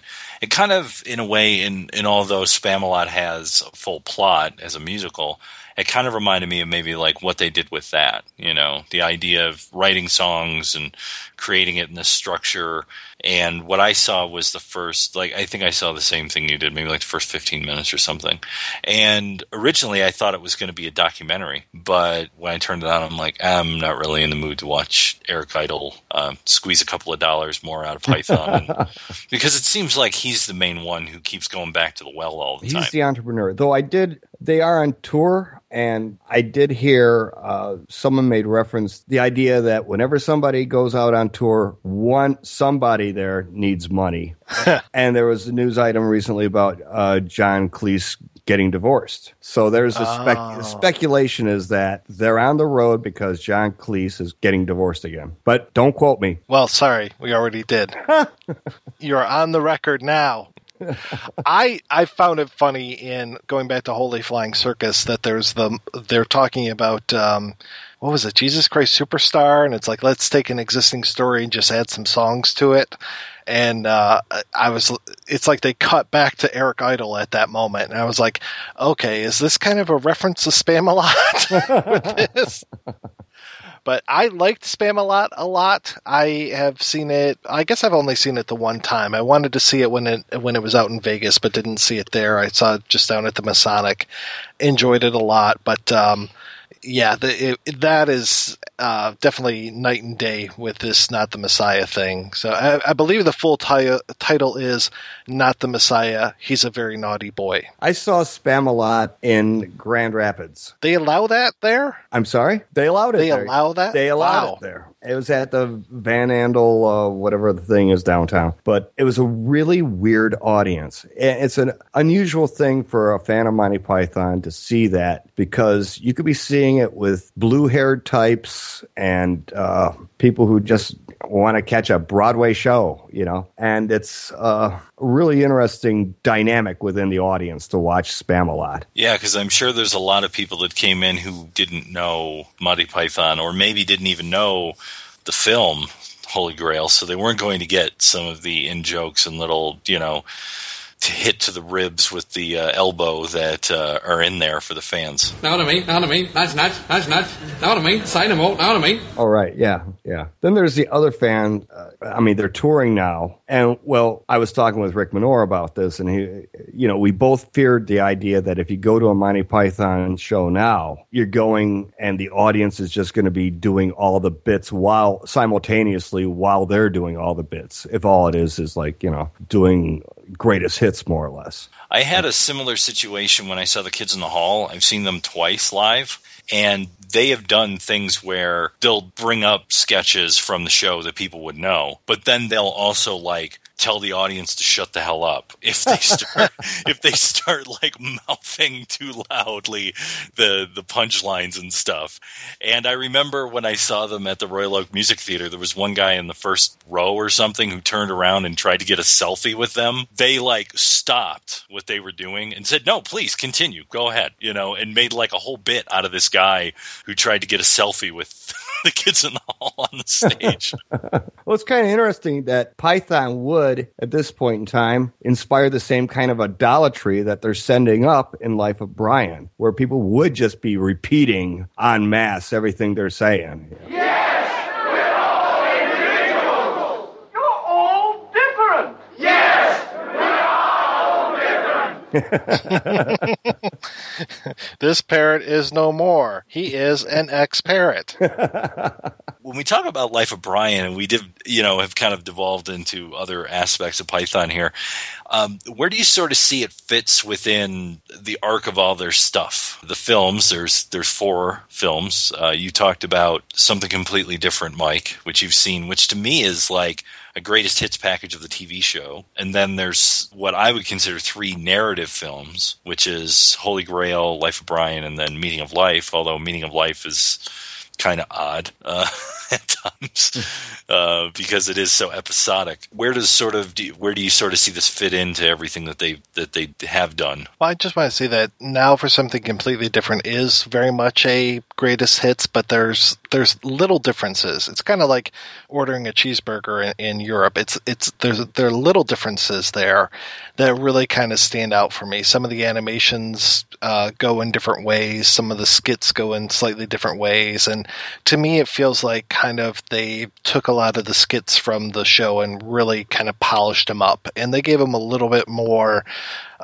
oomph with the production values and things. This wasn't this, a soundstage that looks like it was being shot on a BBC soundstage kind of thing. So I appreciate And Now for Something Completely Different as being just like the greatest hits, but with a little bit extra. It's like that, the reason why you bought DVDs back in the day is because you got the extras, and this one for me is like the enhanced version of the television show. I think, going back to something I said earlier, Python's targets in their humor are people with extreme belief systems who take themselves too seriously. I think Life of Brian was a movie that they're going to make sooner or later because it's a perfect distillation of that idea of people who with extreme belief systems who take themselves seriously. I think it's their ultimate statement, if you want to, unless that sounds a little bit too far out there. But I do think that it was within them all along to send up religion. And, they were going to do it eventually one way or another. And this is a distillation of all that. Yeah, for me, Life of Brian is kind of, I don't want to say it's the nail in the coffin or the nail through, the Messiah's hand. It's kind of like, for me, this is the ultimate statement of Python. It's like it all seems to kind of come together. You have somewhat skits, like we were saying earlier, the stuff with Pilate feels more like a skit, but it is integrated into this larger film. It's more cohesive than Holy Grail. I won't say that it's as gut-bustingly funny as Holy Grail. I think some of the surrealism in the way that these odd things kind of come together in Holy Grail works even better. But for me, this is kind of like, this is the ultimate narrative film from Monty Python, and it just really kind of, culminates their work for me. For me, the funniest stuff in Holy Grail is funnier than the funniest stuff in Life of Brian. But Life of Brian is just plain a better movie. Yeah. Yeah, and I appreciate them both in their own right. Yes. Yeah, I would agree with that as well. And then, for some reason, Meaning of Life just got played so much in my house growing up. I don't know what it was about that, but it just seems that we would watch that constantly. But I do agree that out of what I would call the three narrative films, that Life of Brian is the apex of it. And then it's sort of those two, for me, are sort of on equal footing because I basically know both of them forwards and backwards. Yes. Yes. Since we're talking about Life of Brian, and it does sort of play in this realm of the biblical film and movies that send up the Bible, are there any other movies out there that send up Jesus or the Bible that you think people should check out that obviously are not Monty Python? Oh, God, that's a great question, but I have no answer for it. Well, the one that I thought you knew. Well, I thought, Mike, you would jump in on this one because I remember us talking about how we've always wanted to do And God Spoke. Yes, And God Spoke is pretty great.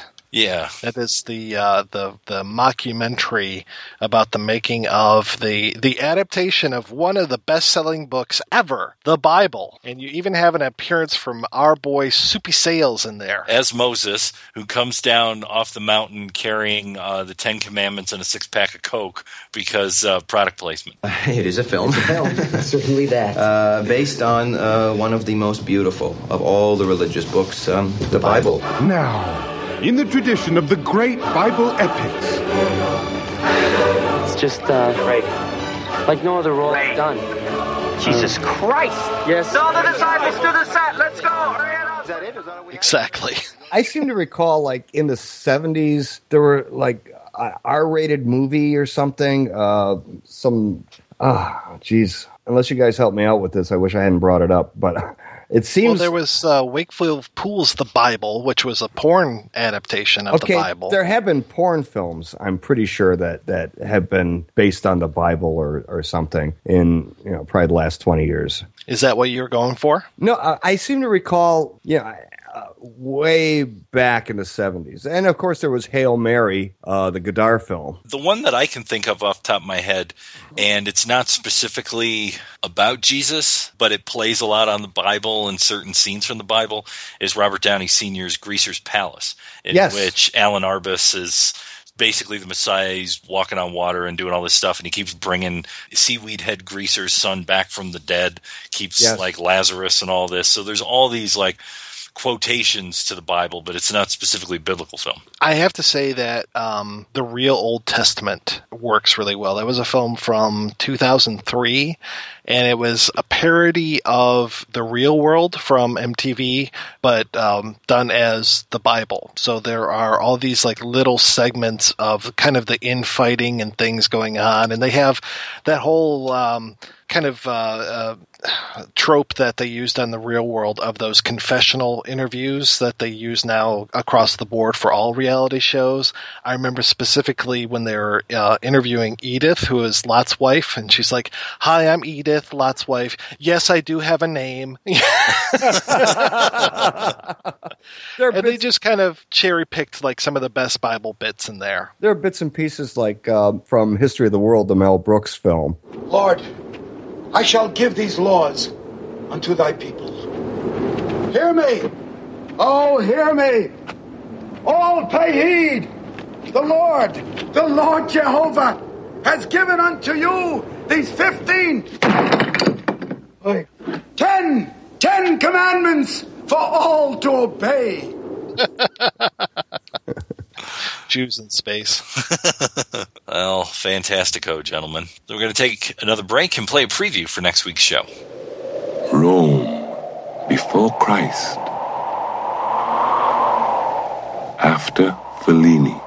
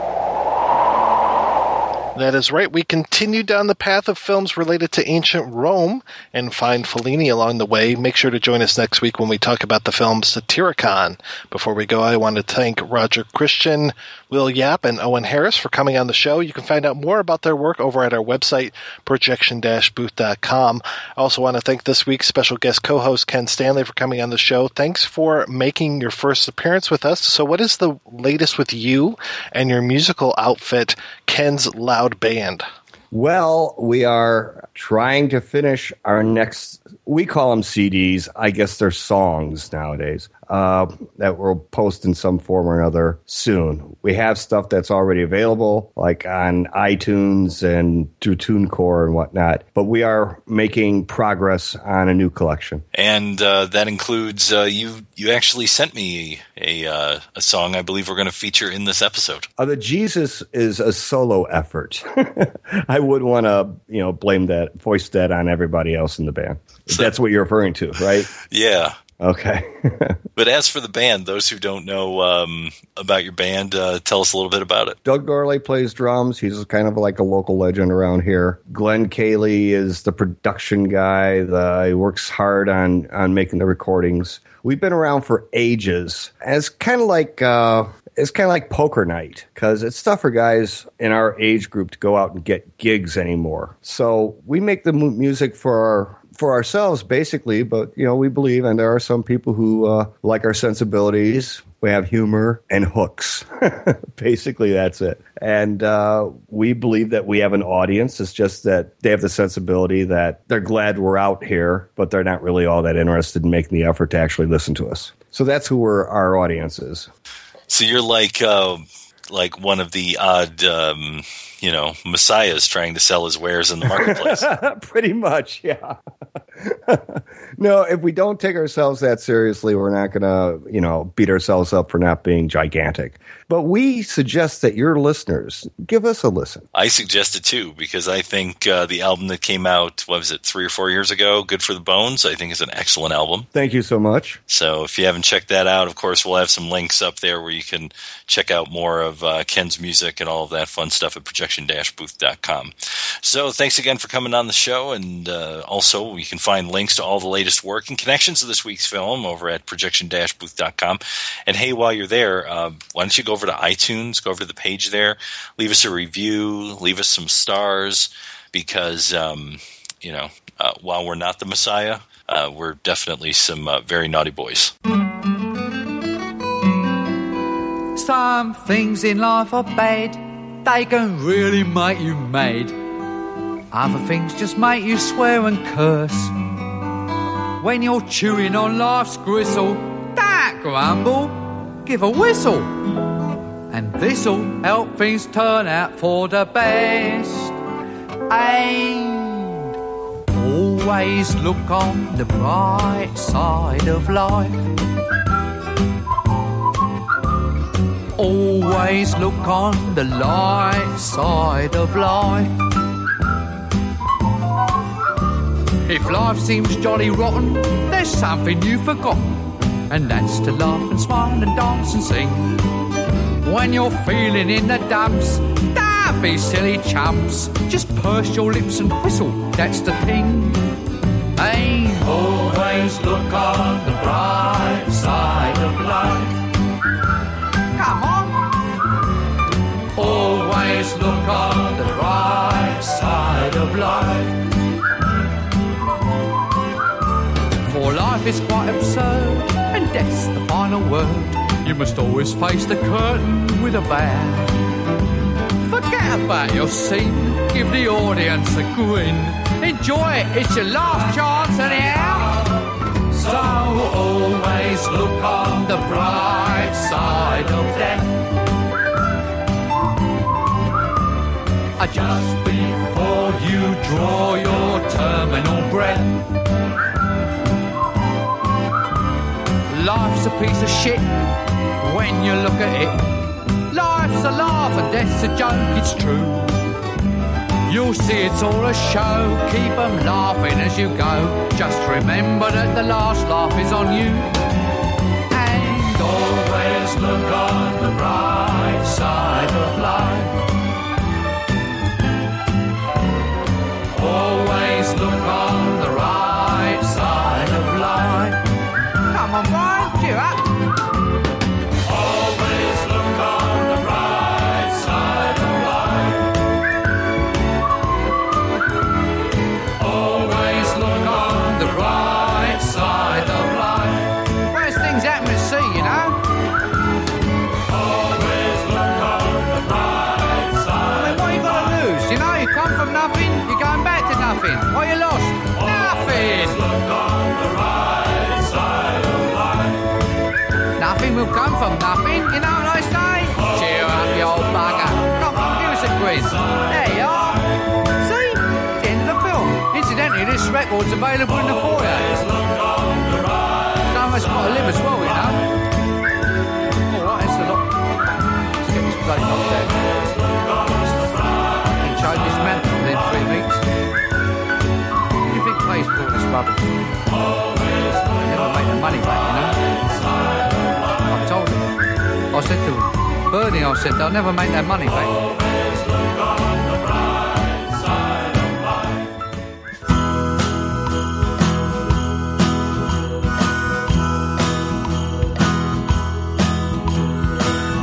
Who can take the water and turn it into wine? Who is simultaneously human and divine? I'll give you 3 guesses, but the first 2 will not count. I'm talking about Jesus. He's the only God that pleases. With so many religions to choose from, well, he's a twofer, a Christian, and a Jew, son of God. Son of God. Walking on the water, well, you know Buddha would sink and drown. Has the greatest party tricks from all of the gods in town. You know who I'm talking about. That's right, he's a number 1. I'm talking about Jesus. Blesses everyone who sneezes. Resurrected for me and you.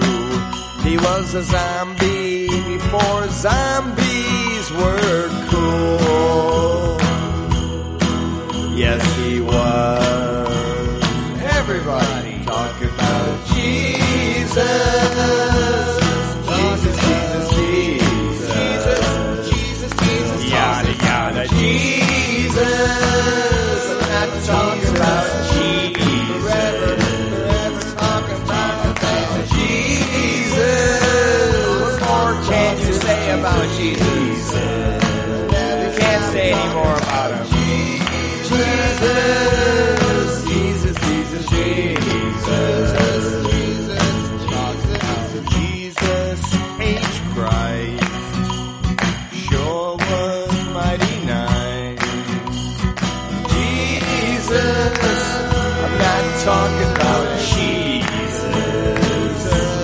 I'm talking about Jesus. Not talking about Jesus. One more time. Jesus.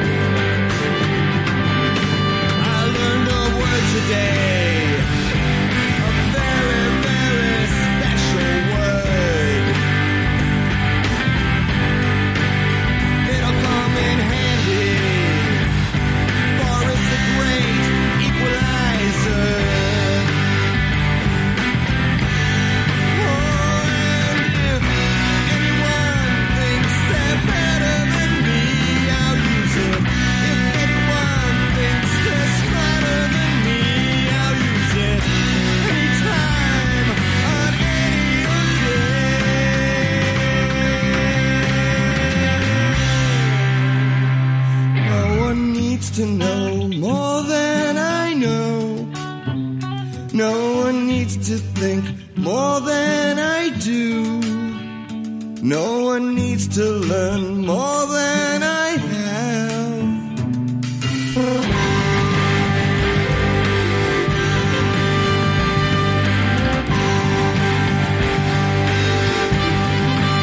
I used it once today. Smart. He was talking culture, politics, history, and art. Oh, you see, he really thought that he was better than me, so I used him. He really thought that he was smarter than me, so I used it just like I would on any other day.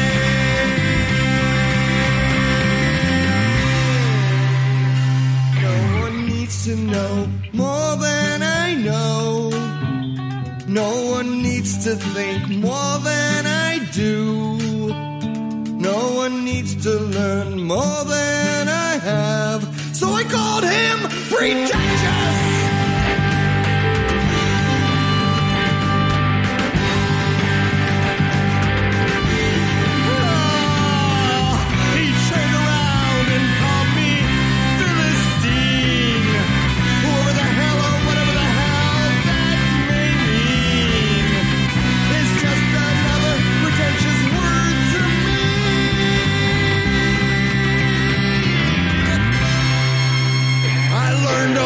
Today, a very, very special word.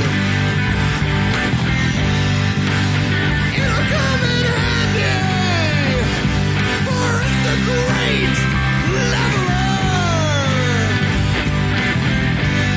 Oh, and if anyone thinks they're as good as me, I'll use it. If anyone thinks they're as smart as me, I'll use it.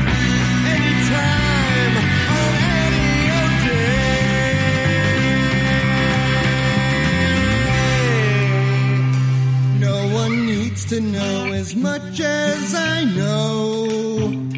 No one needs to think as much as I do. No one needs to learn as much as I have. If they do, they are pretentious!